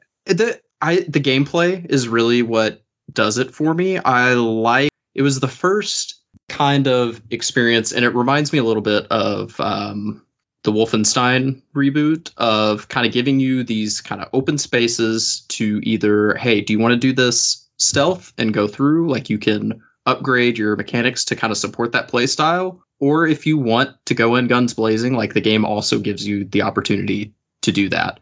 And that was at least my first experience with a game that kind of gave you that freedom, even if it's not as expansive as that has grown over the past few years in the gaming industry. But it's just a lot of fun to play. The combat is a lot of fun to me, and I like the encounters and the way that you can approach them.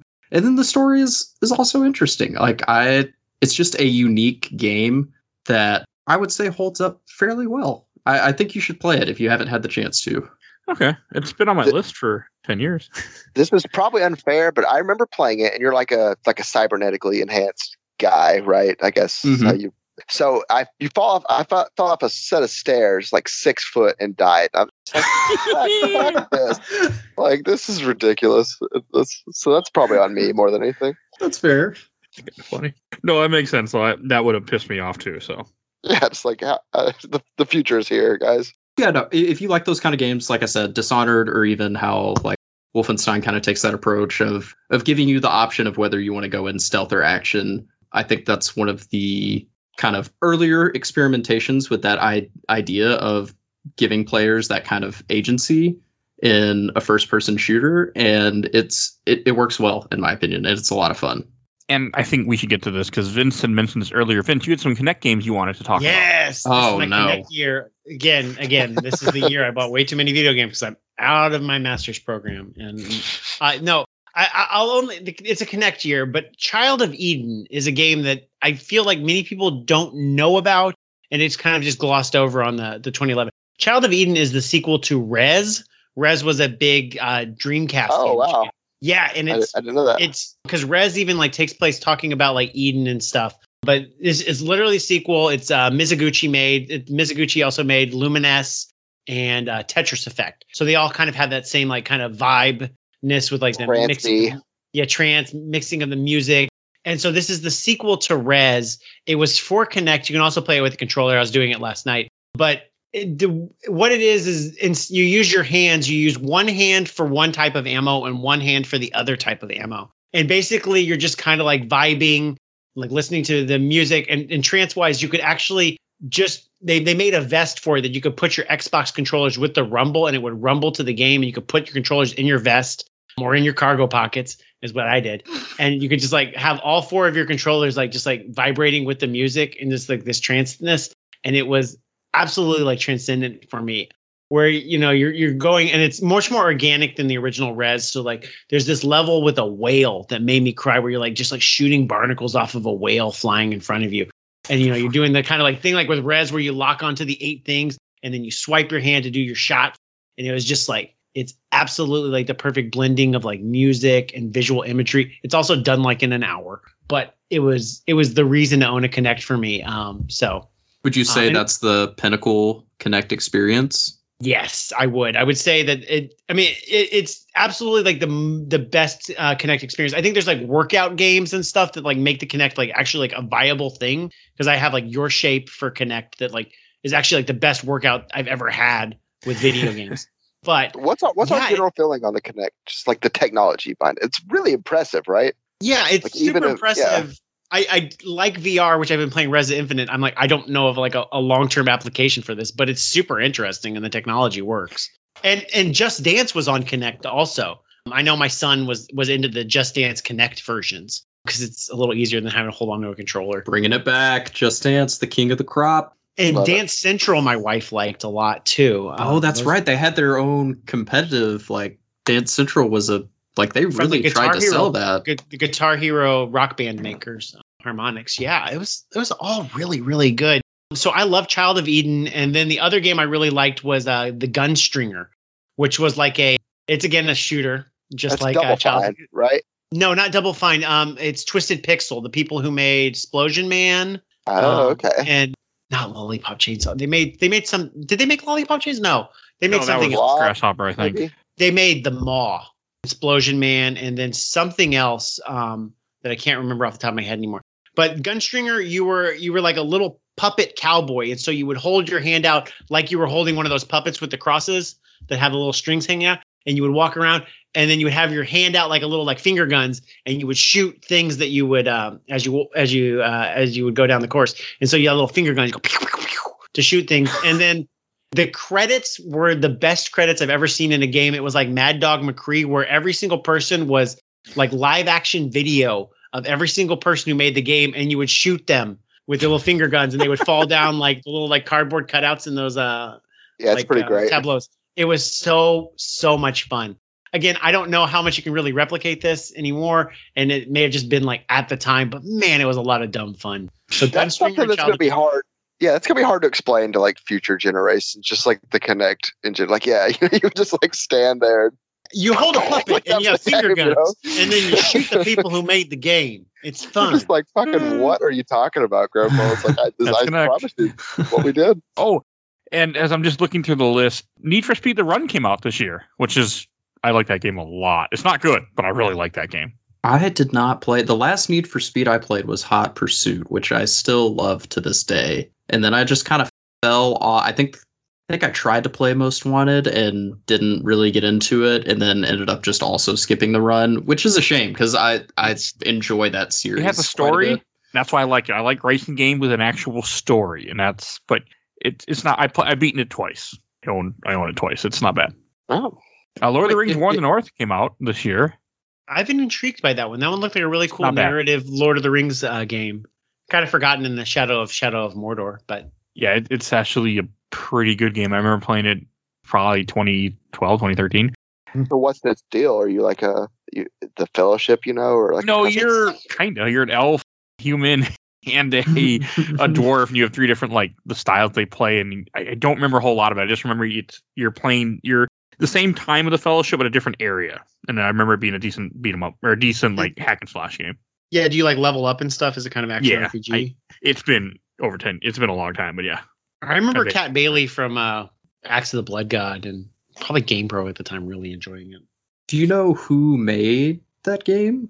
Did they go on to work on Shadow of Mordor, or did they just kind of get sucked up somewhere else? I don't know, and I passed up that thing and I can't re-find it now. It looks like their last game was War in the North. They made Justice League Heroes and Baldur's Gate Dark Alliance before this. No, so they were definitely an action RPG studio. I think. It said they were merged with Monolith Productions. That's not the Monolith that makes Xenoblade, but the other Monolith. Okay. They did get merged exactly with the company that made Shadow of Mordor and Shadow of War, so it's a perfect through line. Okay, cool. Two monoliths seems like an oxymoron. I don't like it. Two monoliths, both alike. All right, here's a comment from Dave Heen. Saints Row the Third for sure. Such a hilarious and crazy game. Love it. I've never played it. Have either you guys? I'm assuming you guys have. And it's fantastic. It's very good. Absolutely. Yeah, that's the game where you can beat up people with a purple dildo, right? Yeah, absolutely. And it never gets old to me. From Joseph Story, Saints Row the Third for sure. Also, I just never got around to it. It's on my list to play someday too. I've heard a lot now. It's just it's Grand Theft Auto dumb fun. Yeah, that's when they made their transition. They decided to not be serious at all. And 4 is they lean exactly. They just lean into the total nonsense of it. And it's for the better, obviously. I feel really. Saints Row the Third is I have actually never played Skyrim ever. I know you've bought this multiple times. Oh god, I have it on 360. I have it on PS3. I bought the Game of the Year edition on 360 or PS3. Like I own multiple copies of it. Never played it yet. I don't know why. I even own the DLC that I bought when it was on sale on Xbox 360, which is well, you got to. It's a vampire DLC. You gotta buy it. I bought all the DLC. I never played the game. In somewhere in way, Skyrim was almost my game of 2012 because it came out fairly late in the year. It was November 11th. And I just spent the entire 2012 playing Skyrim. I don't even know. I couldn't tell you what it's. I mean, what more can be said about Skyrim at this point, though? It gets a lot of hate nowadays. I feel like unfairly. It's because they keep re-releasing it. Yeah, which is that's a fair criticism, but it's hard to understate like the impact that game had. That was my first like fantasy RPG, like really going into the medieval stuff and whatnot and dragons, and it just blew me away. The open world is great. The way that they introduce their side stories, which is probably like the best part of the game in my opinion. I know the like main story gets a lot of hate, and I was a similar way of whenever I first played through I didn't really touch the main story for like my first 50 hours because I talked to this person and next thing I know I'm on a quest for the Dark Brotherhood and this assassins guild and stuff like that. And the way that it naturally introduces that stuff and then also makes those missions compelling is just done so well in that world. And there's multiple guilds and like multiple little quest lines that you can go down, and it's such a good experience. Yeah, it's on my list. It's such a big game that I just can't. It keeps me away. Games that are so huge like that, I stay away from because I like my linear game. Right. So you probably would like the game that got shat on for being linear that was released on the same day as Skyrim. Skyrim would be Skyward Sword. Were those the same day? That's insane. Oh, well, 11. Okay. I'm almost positive they were. My wiki says November 18th for Skyward Sword. Okay, so it's a week later. Okay. Well, I actually never played it. North American, and then maybe it was Japan 11/11. But absolutely. No, Japan was November 23rd. Oh, okay. These are absolutely like two parallel points of video game development. And I think like you have to understand like at this time, like Japan was kind of getting shat on as like Japan's falling apart. They're not keeping up with Western developers. Yeah. BioWare, Mass Effect. Yeah. And like Keiji Inafune had just quit Capcom like the year before. He's the Mega Man guy. And he was like talking about like video games in Japan need to evolve or they're going to die. And Japan fucking sucks and they're behind. And then you get Skyrim that comes out, and it's like this big, huge flashpoint for video games like open, computer-style art, Western RPGs. And then Skyward Sword comes out, and it's like, it's an open world, kind of like Skyrim, except it's like very on rails, and you have to like do things like very prescriptive style, and there's not like a lot of ways you can go off the beaten path. And so that was like a point where people were saying like, Nintendo sucks and they're behind. And Skyrim is like the future. And I mean, that kind of bears out in like the Breath of the Wild is much more substantially open, kind of related to Skyrim. But Skyrim was just so big. And I feel like the amount of like open world RPGs and do whatever the fuck you want games of the PS4 generation are a direct response to Skyrim. And I guess Fallout and Oblivion. But yeah, I think that's fair. Fucking deal. I would like to call out my favorite part of Skyrim is the skill tree, which sounds like a weird thing, but I'm obsessed with it because whenever you go to upgrade your character, you look up to the constellations, and each like thing that you want to upgrade, whether that's lockpicking or sneaking or magic or combat, each has its own individual constellation, and you fill in the stars to upgrade those areas. And that's such a unique and cool way to introduce a upgrade screen instead of it just being, hey, here's a menu and go through and pick whatever you want and just slide the numbers a little bit and that'll be good to go. Like I really appreciate just how they kind of lean into the mystical and like really putting you in that time period and be like, no, this is a logical thing that makes sense. Like look up to the constellations. You can upgrade that way. You can talk better. You have better speech now. Oh, here's a comment I want to read from Sergio Silva. He said, Mind Jack. No, I'm joking. My favorite 2011 game is Saints Row the Third. Mind Jack is fucking awful. Don't ever play it. It is. So I play, especially this was Achievement Whore, Mike. I would play most games. I could not play Mindjack. It was that terrible. I'm like, I don't give a shit. I'm on easy. I can't. Just I don't game even know got what shelved. that is. Terrible. I bought it twice, but terrible game. I bought second time after I played it the first time, but yeah, let's not go there. The only thing I know about Mindjack is that it is memorable to me as having one of the most bland covers of any box art I've ever seen. And it got my attention though because it was published by Square Enix. So I was excited to play it, and it was a huge disappointment when I played it. Huge. So yeah, don't play that game ever. Skyward Sword, I have never played, but I keep meaning to go back to one day. It's all right. Buy the Switch version. And I have also never played it. I hate motion controls. I never played the Wii game. I mean, the prospect, it's the selling point. It's like I don't really want to stand and use my arm in like a fancy move for 50 hours. Like it's like, oh well, it's heavily based on like when you attack this thing, you got to do diagonal angles and then up angles. And I'm like, I don't want to do that. And you also had to buy the additional like Wii Motion Plus. Yeah, I'm a Nintendo Mark, so yeah, you did. I'm a Nintendo Mark, so I already had it. But I'm like, I don't want to play this type of game for 50 hours, and it's supposedly like that long.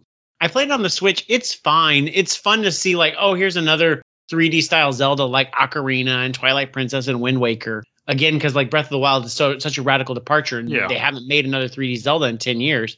So if you haven't played Twilight Princess, which is 15 years old at this point, like here's another one which you didn't play, and I'm like, yeah, I like it, but also I don't feel compelled to finish it. So, but it's enjoyable for what it is. Its puzzles are clever, but I may just be 3D Zelda out of this type of style. Makes sense.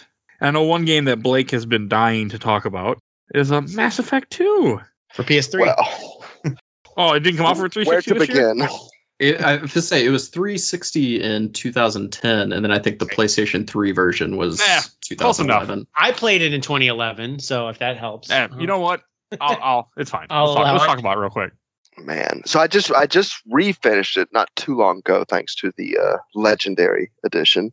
But God, that was just such a seminal game in my like gaming career. I honestly don't even know where to begin. Like, has everyone here played it? Yes. Absolutely. One of my favorites of all time. Let's hear it. So when I was this memory that will always be ingrained in my brain, not for a good reason. I was playing Mass Effect 2. I worked at Sam's Club, and I couldn't sleep that night because I was having terrible, terrible tooth pain because I needed to get a root canal, which I didn't know at the time. And I couldn't sleep, so I'm like, if I gotta stay awake, if I'm in so much pain, I'm just gonna play Mass Effect 2. So I played Mass Effect 2 all night instead of sleeping to go to work the next day. Went to work, was still in terrible pain, got an emergency appointment for a dentist, which I hadn't seen like 5 years at the time because insurance, because I was in my early 20s. And then like, yeah, you need a root canal and a crown. And that memory has always stuck with me because of Mass Effect 2, because they're joined together now. And I was playing Mass Effect 2 that night, and I think I did Kasumi Stolen Memory that night too. So that's my memory. Nice. Not a good one. I think the suicide mission might be one of just the best segments in gaming. Just the lead up to it, the stake, every bit about it is just gaming nirvana. I think that's what makes it so great is the stakes are set up just immediately. I mean, people like to talk about, greatest opening moments in games, like seeing Rapture and stuff like that. But to me, in my mind, Mass Effect 2 stands out as just immediately saying, hey, this is a sequel. This is bigger. The stakes are high because of what we're doing right here in the opening. And then it just never lets up. Framing the entire game around that suicide mission is such a smart thing to do. And then the fact that they really hold you accountable with that regard of being like, hey, this is a suicide mission. If you don't do everything right, like these people that you care about, these characters that you've come to love, they will die. Like you. And that just didn't happen, right? Like, I mean, like, obviously you can lose characters. Right. But like, so Final Fantasy VII, just as an example, like you lose Aerith, but that's part of the story. But like I play Mass Effect 2 and I lose Miranda and Jack. My friend loses Jacob and Thane. That's like an organic fucking tale that it was just mind blowing to me. Like these organic stories that come about based on your choices and events that happen to you in the game is just phenomenal. When I played, nobody died because the guy told me what to do. Oh, no, you gotta go cold for that one. No. Yeah, full blind for the first person. Yeah, this was my first game that I ever played with like relationships and relationship management. Like I had more fun. I mean, the missions themselves, I'm like, I'm kind of lukewarm on it. It's kind of a hot take. It's like, oh, it's just walk down a corridor, shoot a few things. But I really want to get back to the ship, and I'm going to talk to everybody after this mission. And it was the first game where I'm like, oh, I'm going to hook up with this character, which I've never played a dating sim. Maybe I should, because that was like my goal. Is like, I'm going to hook up with every single person on the ship. That was my goal. I think I hooked up with the guy. Jacob was his name. Like that. He was my main. So it was FemShep, and I was like, I'm going to hook up with this guy. And that was my entire goal. And I had more fun with that. And that was so novel to me. The idea of just like talking to all my characters. Yeah, and they were all well acted. I mean, before this, I came from like the time where like video game stories suck. I'm not paying attention to anything. These cutscenes are way too long, and they don't know how to edit. And then Mass Effect is just really, really solid, and the characters are good. They're well acted. It was more fun for me to just go back and talk to everybody after every mission, and that was super novel to me. So then when my characters die, it's like, God damn it! Or I'd make decisions like, yeah, I know Jack is an asshole, but Jack is like really powerful for my team, so we just need to be cool, guys. So I think like I ended up being more of a renegade because I would just defend Jack just to please her and make her happy at the expense of everybody else in my team because I needed her for her powers, or at least I thought so. I listened to fucking Jacob. He was like, just send me into the vents, bro. Like I'll volunteer. And I was like, well, fucking Jacob, do it, sure. No, and I'm like, but Jacob, I love you, Jacob. You're not doing that. Miranda, who I don't like, you're going in there. Miranda, we clashed. We did not match. It is insane to me that for every character that they introduce throughout the course of that game, each one of them just hits a high mark for me. Of absolutely, they're like, all so good. That cast of characters is so good, and the way that they do the like progressing your relationships of like talking to them, and then you got to go on a mission with them and stuff like that. And you want to, because each individual character just has such an interesting and different kind of story than what any other character is going through, whether that's, Thane and his kind of religious background, or even Garrus just turning into a badass rebel for some reason. Like they really hit it out of the park with introducing a character and immediately that character just grabbing you and be like, yeah, no, this is somebody that I want to get to know and spend time with. Like they have interesting stuff going on. I kind of want to see this through to the end. Mordin, just the goat for me. Mordin is I would die for Mordin. I can't remember any of the characters. All I remember is the one memory of me getting a root canal. Everything else in this game, I don't remember. That's all I got. It's all blank. And so, is it Mass Effect 2? Was there anything else? Because I have a segue that I wanted to get to. Sure, no, please do. So we talk about great intros, and Mass Effect 2 is absolutely up there. But I think Dead Space 2, which also came out in 2011, I was just going to go there. Perhaps the greatest like introductory segment of all time, and I firmly believe that. I'm actually at the time that you're hearing this, there's a very good chance I've already played Dead Space 2 on the show because I would have, because we're actually doing Dead Space 2 here real soon. I have not. I'm fine with talking, but I have not played it since shortly after it came out, and I can't wait to go back to it. So good, and just the intro. I mean, it is just a high watermark, and holy fucking shit, what is happening right now? Like moments in gaming, so good. I'm easily so excited one of the to replay scariest games that I've played. I mean, absolutely. Dead Space 1 is very, very good, and I'm glad that's getting a remake. I hope that it sells well because I'd love to see Dead Space 2 get the same treatment because it's just a step up in every way, in my opinion, from guns to the story to the setting to the enemy design. Those freaking babies just haunt my dreams. The eyeball. And it's so well done. Just so. But the trailer. I just remember the trailer. I'm actually watching it right now as we're talking. It has Rat in a Cage, which I don't even like. I didn't know the song at the time, but that is a fucking awesome trailer. If you just look up official launch trailer, Dead Space 2. I haven't. When you say Rat, is that like you mean the Smashing Pumpkins? Is that what? Yeah. But on my rage, I'm still just a rat in a cage. The only reason I know the song because of the trailer. I never listened to Smashing Pumpkins. I love it. So it's out. I don't remember anything about the game other than I remember I really, really liked it. I think I blocked it out because at the time that this game came out that I played it was the same time my ex had came back to visit because I lived with her parents because we had a kid together and she left. Long story. But she came back to visit and she brought her husband. We had just been broken up for like maybe a year and a half. And I remember him bringing this game with him, so that's my awesome memory of this game. Which is not a good thing, but very awkward situation. Let's just do a podcast on that whole story. It will come up more in depth when I or already came up in depth. I'm sure when I cover this episode, it's going to come up because it's oh my god, game. Such a good game. Absolutely. I will say, just as a small dig against Dead Space 2, that game does have random difficulty spikes that can be frustrating at times. Like there's an elevator sequence that sticks out in my mind anytime I think about Dead Space 2 for just being stuck on it for way longer than I probably should have. I don't know if it was just me, but it gets difficult at times. I seem to remember like a 0G segment that was a little wonky. Maybe that was another Dead Space, but there was one where you're in like 0G and it's just a little disorienting. And there is some 0G in 1, but I think it's not what you're thinking. I think it's your 2 or 3. Yeah, I can't. Remember. It's been a while. That's why I'm so excited for the remake. As someone else pointed out, like that's going to be exciting. I'm just excited to replay 2. Well, I already did play 2. I'm hearing it. Nah, the remake does look cool though. Oh, and since this is a comment that I was going to read before we segued into Dead Space 2, but from AJ Gonzalez, probably Dead Space 2, but Warhammer 40K Space Marine will always have a special place in my heart. That is a decent game if you never played it. Never played it. It's just a hack and slash kill things, and you're set in the 40K universe, which doesn't mean anything to me, but cool game. I bought it for 360 and PS3. Yeah, I remember it being. I bought it on sale. I never played it, but on a Steam sale. But I do remember it being just like me.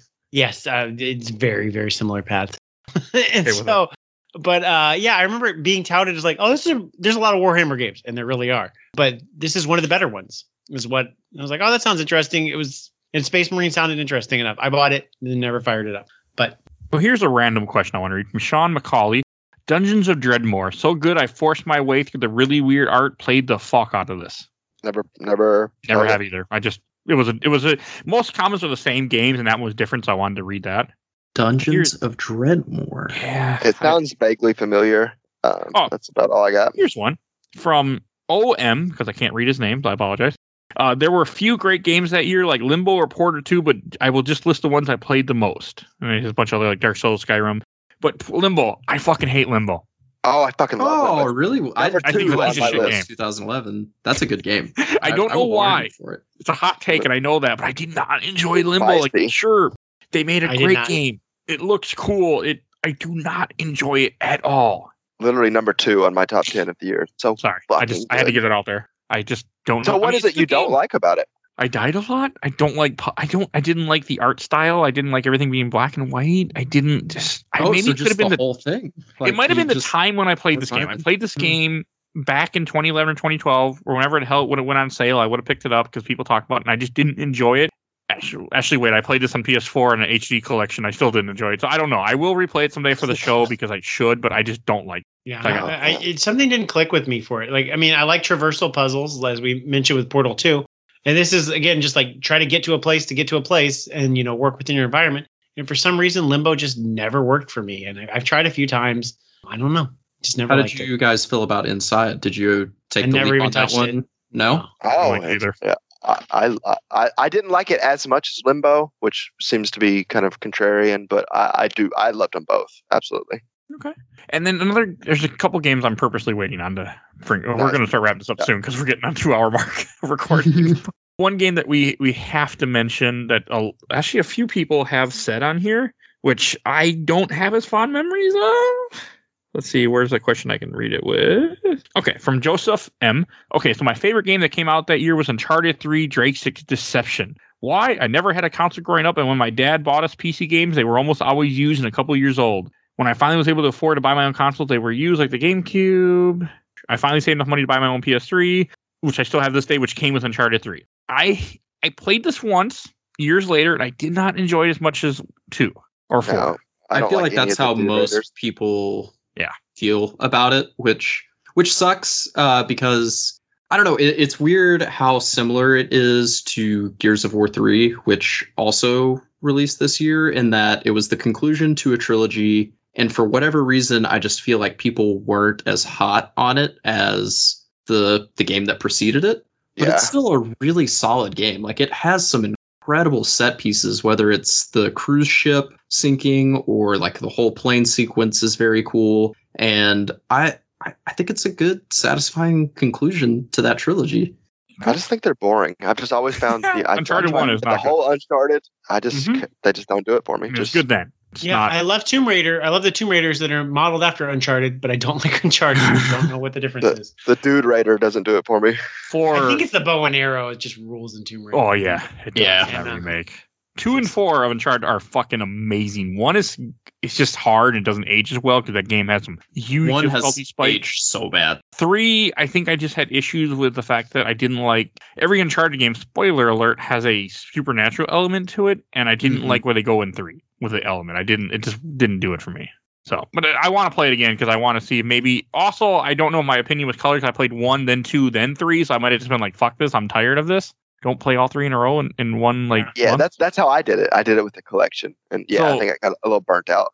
I just bought all 3 on PS3 at different times and put them all together. Because there was definitely like a collection, the Uncharted collection, which was also a PS Plus game for PS4 at one point. Yeah, on PS4. It's definitely worth replaying. I think, like you said, approaching it the best way would probably be deciding to play it individually, so you're not, coming off the adrenaline rush of 2 and just how 2 kind of really hit all the notes that it needed to, and then going into 3 and it being more of the same and you're just kind of burnt out. I think playing 3 kind of in a box helps to highlight the fact that this is what the studio made a name for itself with, like those set pieces, and they're still just as good in 3. Like, it has some really good moments. Okay, and then there's another game we should mention, which has been on the show before. Batman Arkham City came out this year. Yes. And a lot of people put that as their top game. It's on my list. A lot of people did. Not number 1, but I think it is a fantastic game. And in my opinion, maybe the best licensed video game of all time. He played Arkham Origins? I'm a huge defender of Arkham Origins. I'm not saying the best. I just had to make that joke. I don't think I did. I played, obviously, Asylum and Arkham Knight. I don't think I ever played Origins. You should play Origins. I also never played Origins. I just stuck with that main game trilogy. I will defend Origins forever. I am a big fan, but I did an episode about it too, and I really like that game. I think it gets way too much hate. But a couple comments I want to read before we dig into Arkham City. Brad Golding, Arkham City for sure. I know there's more, but I can't find them at the moment. But a lot of people did put Arkham City here as one of their top games. Yes. I bought it at midnight. I went and picked it up. I played it that night. Or no, I didn't buy this game at midnight. I bought Arkham Asylum midnight. I actually was going to buy this at midnight, but instead I ordered on Amazon because it was $10 cheaper and I got a shirt. So fucking bargain. But how are you going to get that Catwoman DLC exclusive to It came with it. The Catwoman came with new games. Okay. The exclusive DLC was that at Project the time $10 was or whatever? Robin was exclusive at Best Buy. I don't think GameStop had an exclusive one for this one. GameStop did have an exclusive one before for Arkham Asylum, which was the Scarecrow crap. Another big multiplayer game. Shout out, or multipliers, not multiplayer. More multipliers for all of us. Does Arkham City have multiplayer? No, Arkham Origins multipliers galore, though. Yeah, that is actually a fun mode. It is. Yeah, fantastic. Absolutely. Fantastic combat and just a great way to showcase it. It's such a good game. Arkham City still holds up. I played it this year. I don't fucking remember. It's on the show. Go look it up. But I played it. It was great. I had a great time. Still holds up. Yeah, it was a great upgrade from Asylum, which is basically like a really self-contained Metroidvania from 2 years earlier. Yeah, it's really solid. It's kind of like the Alien to Aliens jump, where just everything was bigger and kind of changing the genre into an open world action RPG. And I think it's for the better to just make them like radically different games. I still like Asylum more. I think it's just a little more tight. And I like the story it's telling a little more. But City is a really cool game. I played it in the wake of Spider-Man 2018. So I was more into Spider-Man than I was into Batman. But what are you going to do? I think there's something to be said about just traversing that city. And it's kind of a similar thing, like you said, with Spider-Man. I feel like for a lot of people, that's what stands out about that game of just swinging through the city feels so good. And for me, it was a similar thing in Arkham City of being able to like rappel up and basically like shoot yourself up and then just kind of glide to where you were trying to get to go. It feels so good. Like just moving through that city feels amazing. The Riddler trophies for me, like that was my favorite part of the game. Just like little environmental puzzles, like almost Breath of the Wild, a shrine you know, on a much smaller scale, obviously, but just like tons of little environmental puzzles just dotted all over the map. I love that. I also feel like you can't not talk about the Mr. Freeze fight. It's a really great boss fight of just yes, it is introducing like, hey, here you've been using all of these gadgets throughout the game. Now you're gonna have to use them all. Like you have to. Like it's kind of like a puzzly fight to a degree. Yeah. And it's just done so well of making you really just use your entire arsenal as Batman to take down a big bad. For sure. Totally agree. And do you guys have any like random games that you want to mention that we haven't gotten to yet before we get to our last one that I want to mention? So, I mean, I've got some ideas on what the last one is, but what I put it in chat. So yeah, you did. Okay. Yeah, you just on purpose. So I've got two for sure, Okay. but I'm interested. Anyone else have anything they want to throw out? I only have one. I have one that's interesting that we vaguely mentioned, and then I have one that I think is cool, but I can talk about those very quickly. Sure, go ahead, Vince. Well, okay. So the interesting one is the Old Republic, the BioWare MMO, which I don't know a darn thing about, but I remember the marketing said it's basically KOTOR's 3, 4, 5, and 6, because it's that big. And I was like, and this was like when Mass Effect and Dragon Age were huge. BioWare was at their peak. So like the idea of the Old Republic like really fascinated me. I don't know a darn thing about it. I think it's still active, but like that intrigues me just like on a level, but not enough to play it. I'm not going to invest in a monthly subscription or free to play model.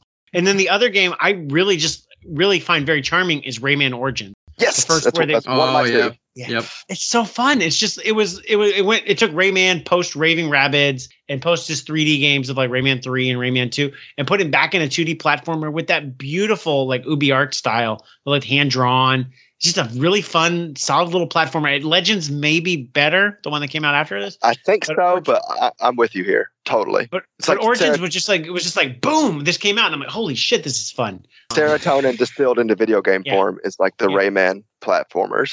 Mm-hmm. So good. Yes, I'm glad.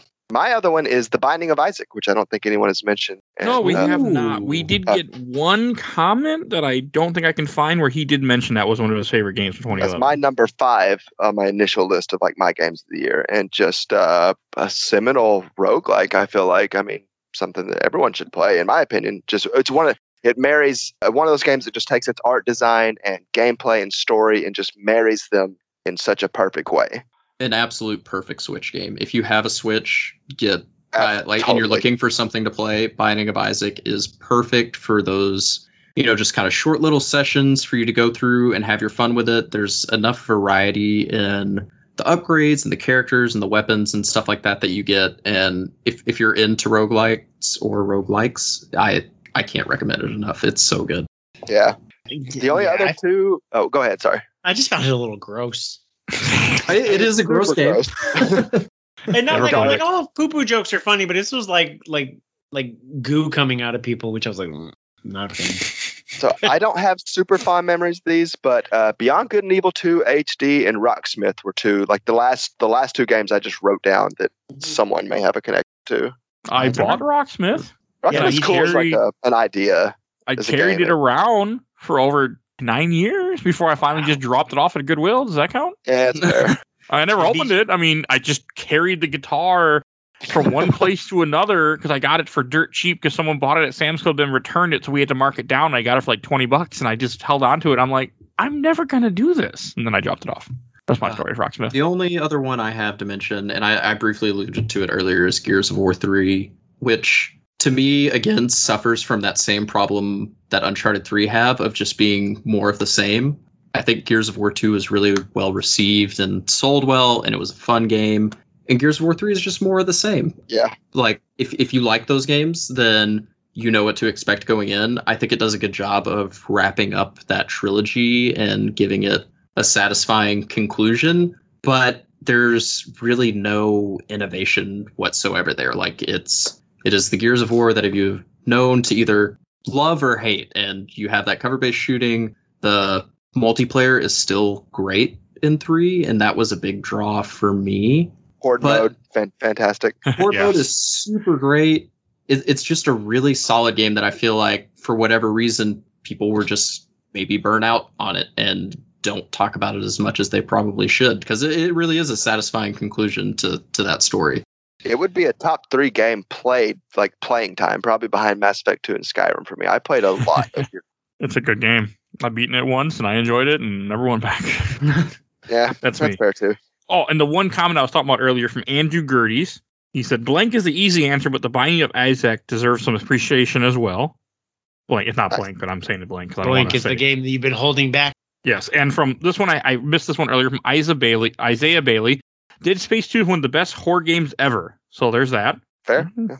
Okay. Let's see. I'm looking for... Okay, this one I missed from earlier, but I want to read from Danny Palacio. Batman Arkham City, hands down. I'm a big Batman fan. Absolutely loved the first game. I was so hyped for the game that I went to a midnight release of it and played it for a few hours when I got home. Skyrim was also really amazing, though.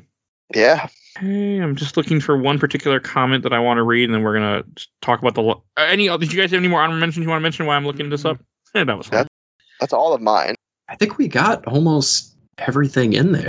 All right. And this comment from Jake Terrell, Dark Souls, baby. Woo-hoo. I've been purposely waiting to say this. So I have some good stories with this game. So when Dark Souls came out, I don't like hard games, as anyone who listens to the show will know. I don't like hard games. I don't like it. And Dark Souls came out. I had a guy I was working with that was at Sam School with me. We would talk, and he's like, yeah, I got Dark Souls, and it's really good. And he convinced me to pick it up. So I went and bought it. I got to the gargoyles, and I hated the game. I'm like, this is a shit game. This is too hard. It's too stupid. I don't like it. And I put it away. And then, a year or two goes by and I pick it up again. I'm like, I really want to play this. And I got it for free on Xbox Gold at one point. So I'm at my girlfriend's at the time and I'm playing it. I hooked up my 360. This is when I'm in between apartments. I'm in a really bad point in my life. And I'm playing it. And I remember starting, I'm kind of liking it. And then I had to stop. Because she didn't want me to play it for one reason or another. Probably because she had a 6-year-old, 7-year-old kid right there. So, maybe I shouldn't be playing Dark Souls. But whatever. And then I didn't pick it up again. It wasn't until like 3 years later or so I'm like, you know what? I'm going to give this game a try. And it clicked. I played it on PS3 and it just, something about that game grabbed me. And I found out that it's the only game I ever played this way completely. But I would use a YouTube video, watch an area, listen to a podcast, watch Out for Fireballs, talk about the area. And then I would do it myself. And for some reason, it was like the weirdest way I played this game. But everything was Dark Souls for like a month. Everything. I mean, I was watching, listening. Everything was just Dark Souls nonstop. And I loved it. I had a similar experience. I got Dark Souls and Arkham City for Christmas. And I think that's what pulled me away from it was, one, I just never played anything like it before. And a similar situation, I got to those gargoyles, they kicked my ass, and I was like, you know what? I'm having more fun as Batman. I'm going to go do that. And I just didn't play it again for like a year. And one day I was going through, like, trying to find something to play, and I was like, you know what? I should give this another shot. And for whatever reason, just being willing to sit down and actually dedicate the time to play it, because there was nothing else out at the time that I was really interested in, it completely grabbed me and quickly became one of my favorite games of all time. Oh, and a quick story I want to say before I pass the mic on. So I have one of my funniest stories. So when I was playing Dark Souls, I got to Sen's Fortress and I couldn't do it. I was getting my ass handed to me. My wife was at work. She's like, oh, hey, come for lunch. Okay, so I come for lunch. We're having some. She's like, what's wrong? I'm like, nothing. What's wrong? I'm all upset. I'm like, I can't get through Sen's Fortress. She's like, really? And it's always stuck with me because it was just, she was the concern. All of a sudden when she found out what it was, the concern just went away in a heartbeat. It was like, really? You're upset about this? You don't know. I couldn't do Sen's Fortress. I did do Sen's Fortress. I beat Iron Giant that night, by the way, before I picked her up from work, and I was very happy. But fuck that, the Sen's Fortress is that was fucking hard in Dark Souls. But sounds like you guys are honestly smarter than me. I banged my head against the fucking grave site for like hours. It was just like this, like fuck this. And in the beginning, like whenever you get to the first, literally very beginning, no. yeah, don't go there. No, yeah, I mean like 5-6 hours. I was like, this game fucking sucks, and like put it away, and then. Vincent, how about you? Have any experience with Dark Souls? I never played it because all the marketing around it scared me. I remember reading like all the people like around like even Demon Souls. I was reading all the 1-up people. So this would have been like your Bob Mackies, your Kat Baileys, your Jimmy Parishes. They were all like really high, or maybe Ray Barnholt too. And they were all really high on Demon Souls at the time. And then Dark Souls was coming out and I'm like, oh, okay, well, this is a sequel to it. I'm familiar. It's like a get good game. And I was just like, this is not the style of game like I want to play, and like having to go get my souls back. It doesn't sound like a fun thing if I lose. Like I'm actually going to like be worse. I mean, it's fine. I played in Shovel Knight. It's fine. But at the time I was like, all the prospects of it don't sound good. And like anything that requires me to dodge with timing, like is just like never going to work for me. Like I can't play Bayonetta or any of those. I think El Shaddai is actually one of those games that's that way. So maybe that'd be a bad investment of time for me because I just don't like to have to wait and dodge and be patient and learn combat. I just like to mash my head like a Dynasty Warriors game. Don't play Hellblade because that's like 90% of that game. Mm-hmm. Oh, Blake, what were you going to say about Dark Souls before we lost you? Yeah, so I'm not sure where I cut off. Just like I just fucked it up, like literally banging my head against that late game area, of course. And then a year later, come back and realize like, oh, I'm an idiot. I wasn't even in the right spot, and of course, ended up loving it. Okay. Oh, and I have one last funny story with this game. So I played this game wrong because that's what I do. It's an RPG. So there's a point in this game where you go to the painted world of something it's called, and you can sit there and grind the same enemies over and over and over again. And I did it for 3 days straight. I would just keep, I'd load up the game, I'd play for hours and just grind, play for hours and just grind. And then when I finally went to go finish the game and went past that part, everything was nice and easy because I played it like an RPG. I just grinded forever. I did the same when I played through it. Grind my way to victory, baby. I put 70 hours into this game. 70 hours? Nice. I have not played the remastered because Remaster's good. I have a part-time job now that consumes my life called Games My Mom Found, so I could never play this game again. I shouldn't say part-time job. It's a fucking full-time job. Who am I kidding? But it pays me $1 a month right now. But that's where I just couldn't. But someday I will play Dark Souls again. It's interesting that there's something about the way that introducing that mechanic of, hey, you die, you're going to lose everything. You have to go back and get it. And I personally had not a great reaction to that whenever I first started playing it. And I think that was part of my frustration with quitting the first time that I did whenever I got to the gargoyles.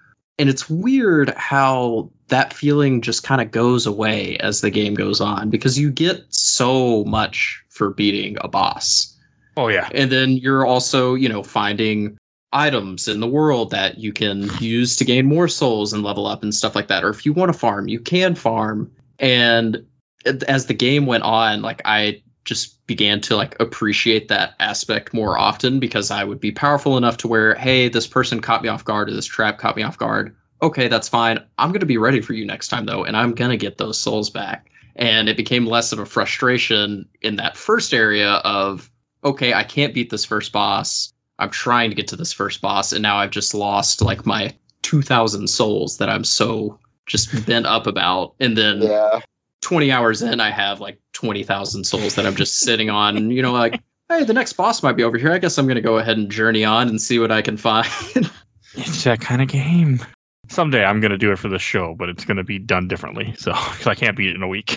Do you have a favorite boss? Anybody? I don't remember. I just remember the Vagina Dragon that gave me a lot of trouble. That will always be its name. The Vagina Dragon? It's called the Gaping Dragon, but I swear that's what it looks like. The Gaping Dragon. That sticks out to me as well. That's where I first quit the game, and then it wasn't until years later came back. And when I beat that dragon, the amount of fear that dragon put in me when I beat it, I jumped up for joy. I cheered. I was so happy.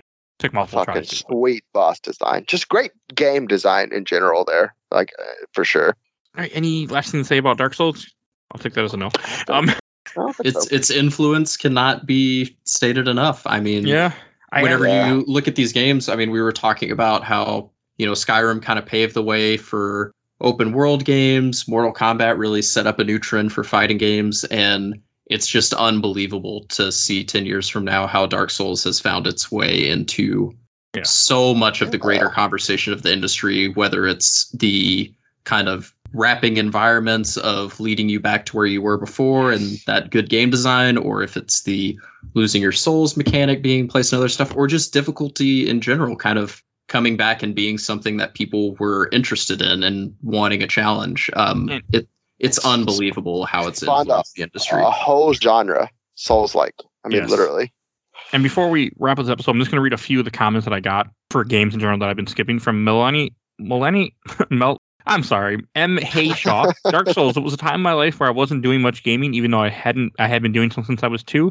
I didn't have a lot of time for it because I was going to work and school at the time, and I also felt like most games that were coming out were lacking originality or didn't provide me any sort of challenge. And my friend gave me Dark Souls for my birthday, and it was like I was a kid playing Nintendo again. It was challenging and interesting with so many things to explore, so much dependent on how well you built your character and how you use them. It completely restored my love of gaming. From Gale Wynn, Legend of Zelda Skyward Sword. Let me see here. Lucas Mercer, Dark Souls, and then Dark Souls, because it's one of the greatest ever made. Not wrong. Yeah, that's fair. All from this group. I'm just going to double check a couple more that I might have missed. Oh, here's one from Cody Smith. Halo Combat Evolved Anniversary Edition. Put on a click on how to do a remaster.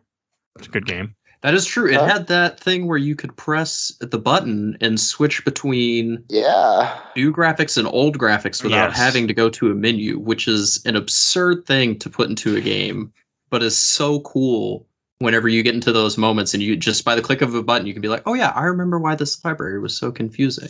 From Nick Levac, Dark Souls. Andrew Lean, Easy Pick, Dark Souls, one of the GOATs and influenced practically every other game that came after it. And the last comment I want to read from Autumn Severe. I refuse to pick a game. So many good games came out that year. That's fair. Yeah, it is a classic year. It is, one thing I love about doing these year in games, I never look at the year ahead of time. I just pick it and say, okay, let's see where we go. I only done it twice so far. Nailed it twice in a row now. 2007, because that was the year my son was born. In 2011, because it was 10 years ago at the point that we're recording this, and you're here, and you will hear this in 2021. It might be December, but you will hear this in 2021. I will make sure of that. Nice. So, because that was supposed to be recorded a long time ago, and I just didn't do it. And I think we should go to our final segment of this episode. Is going to be we're going to talk about everyone's top 3 games, or just we already talked about them, I'm sure. But Vincent, would you like to go first? Sure. So, starting with my list, number 3, Mortal Kombat 9. Number 2, Portal 2, and number 1, Super Mario 3D Land.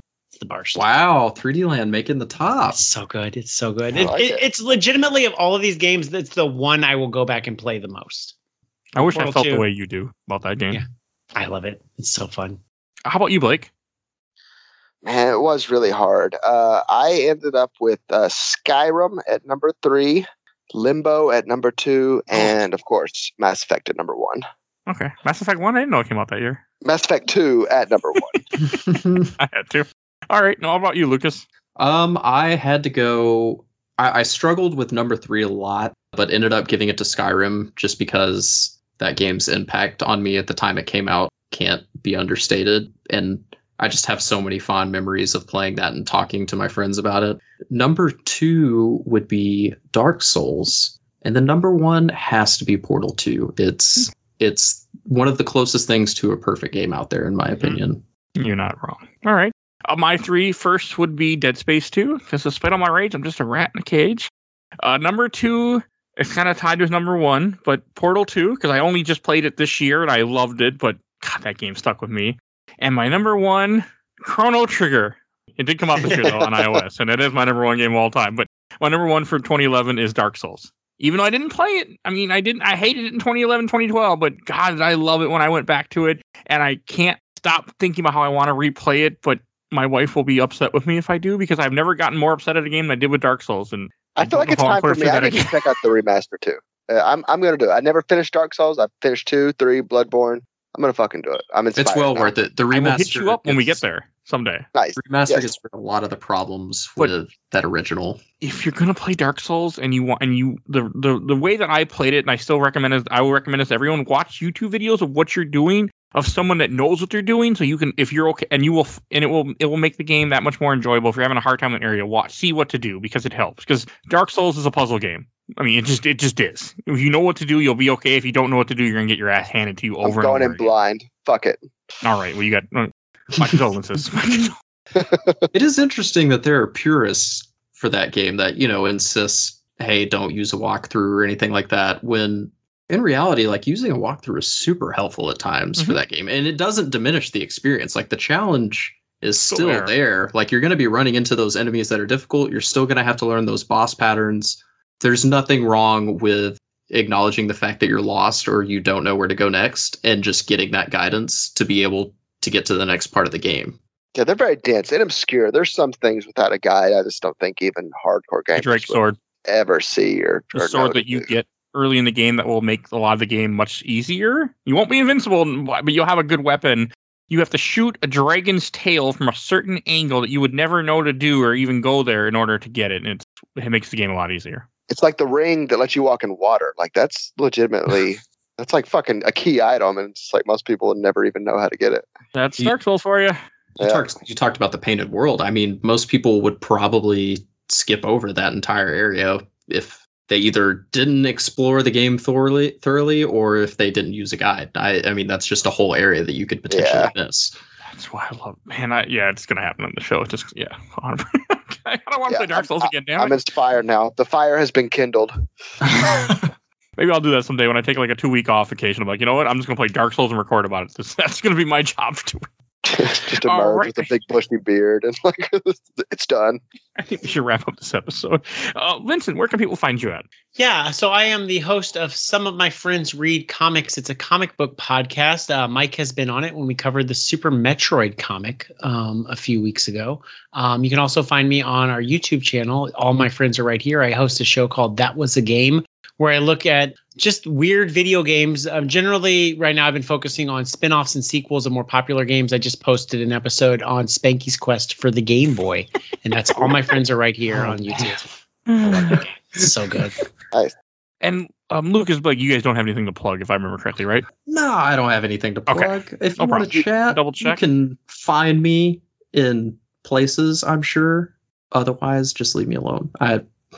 Hey, we're in I watched the entire Overblood Super Replay group on Facebook. All of us, or not all of us, but 3 of us. Yeah, absolutely. I love to chat with people in there and stuff like that on post. Be nice to me if I say something stupid. Be kind to Lucas. You can find some of my old Flash reviews on Newgrounds.com from 2011. So if you go check those out, they're still around. All right, and if you enjoyed this show, there are over 250 other episodes for you to listen to. I love being able to say that now. There's 250 episodes of games my mom found. So if they don't all show up on iTunes or Spotify, use Podbean. It will have everything because iTunes, Spotify only go back 100. So if you're sending me a message asking me, where is this episode? That's where it is, and it's all on YouTube. But it's only audio because I have not recorded video yet because I don't want to go down that rabbit hole. So not there. One day. I haven't gone down that rabbit hole yet. But we are on YouTube. Please follow us on Facebook, Instagram, Twitter. And as you might have been confused when you first heard this episode, we have a new intro and outro currently, thanks to Helena, Hell Half Fury. You will see her link in the show notes to TikTok, because I almost forgot to mention that to you. So if you were confused when you heard this intro, I was confused too, because I forgot I was going to say that until the very end just now. So hey, it makes 2 of us. But there's a new intro currently. So I want to thank that. I better make sure to put that in here.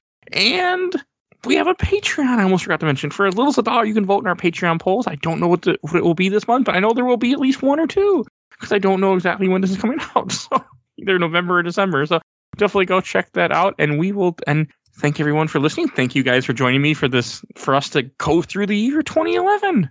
Woo! There will be more of these. These are fun as hell. So there will be more of these eventually. So we will see you guys all next time. Bye, everybody. Bye. Bye. Bye.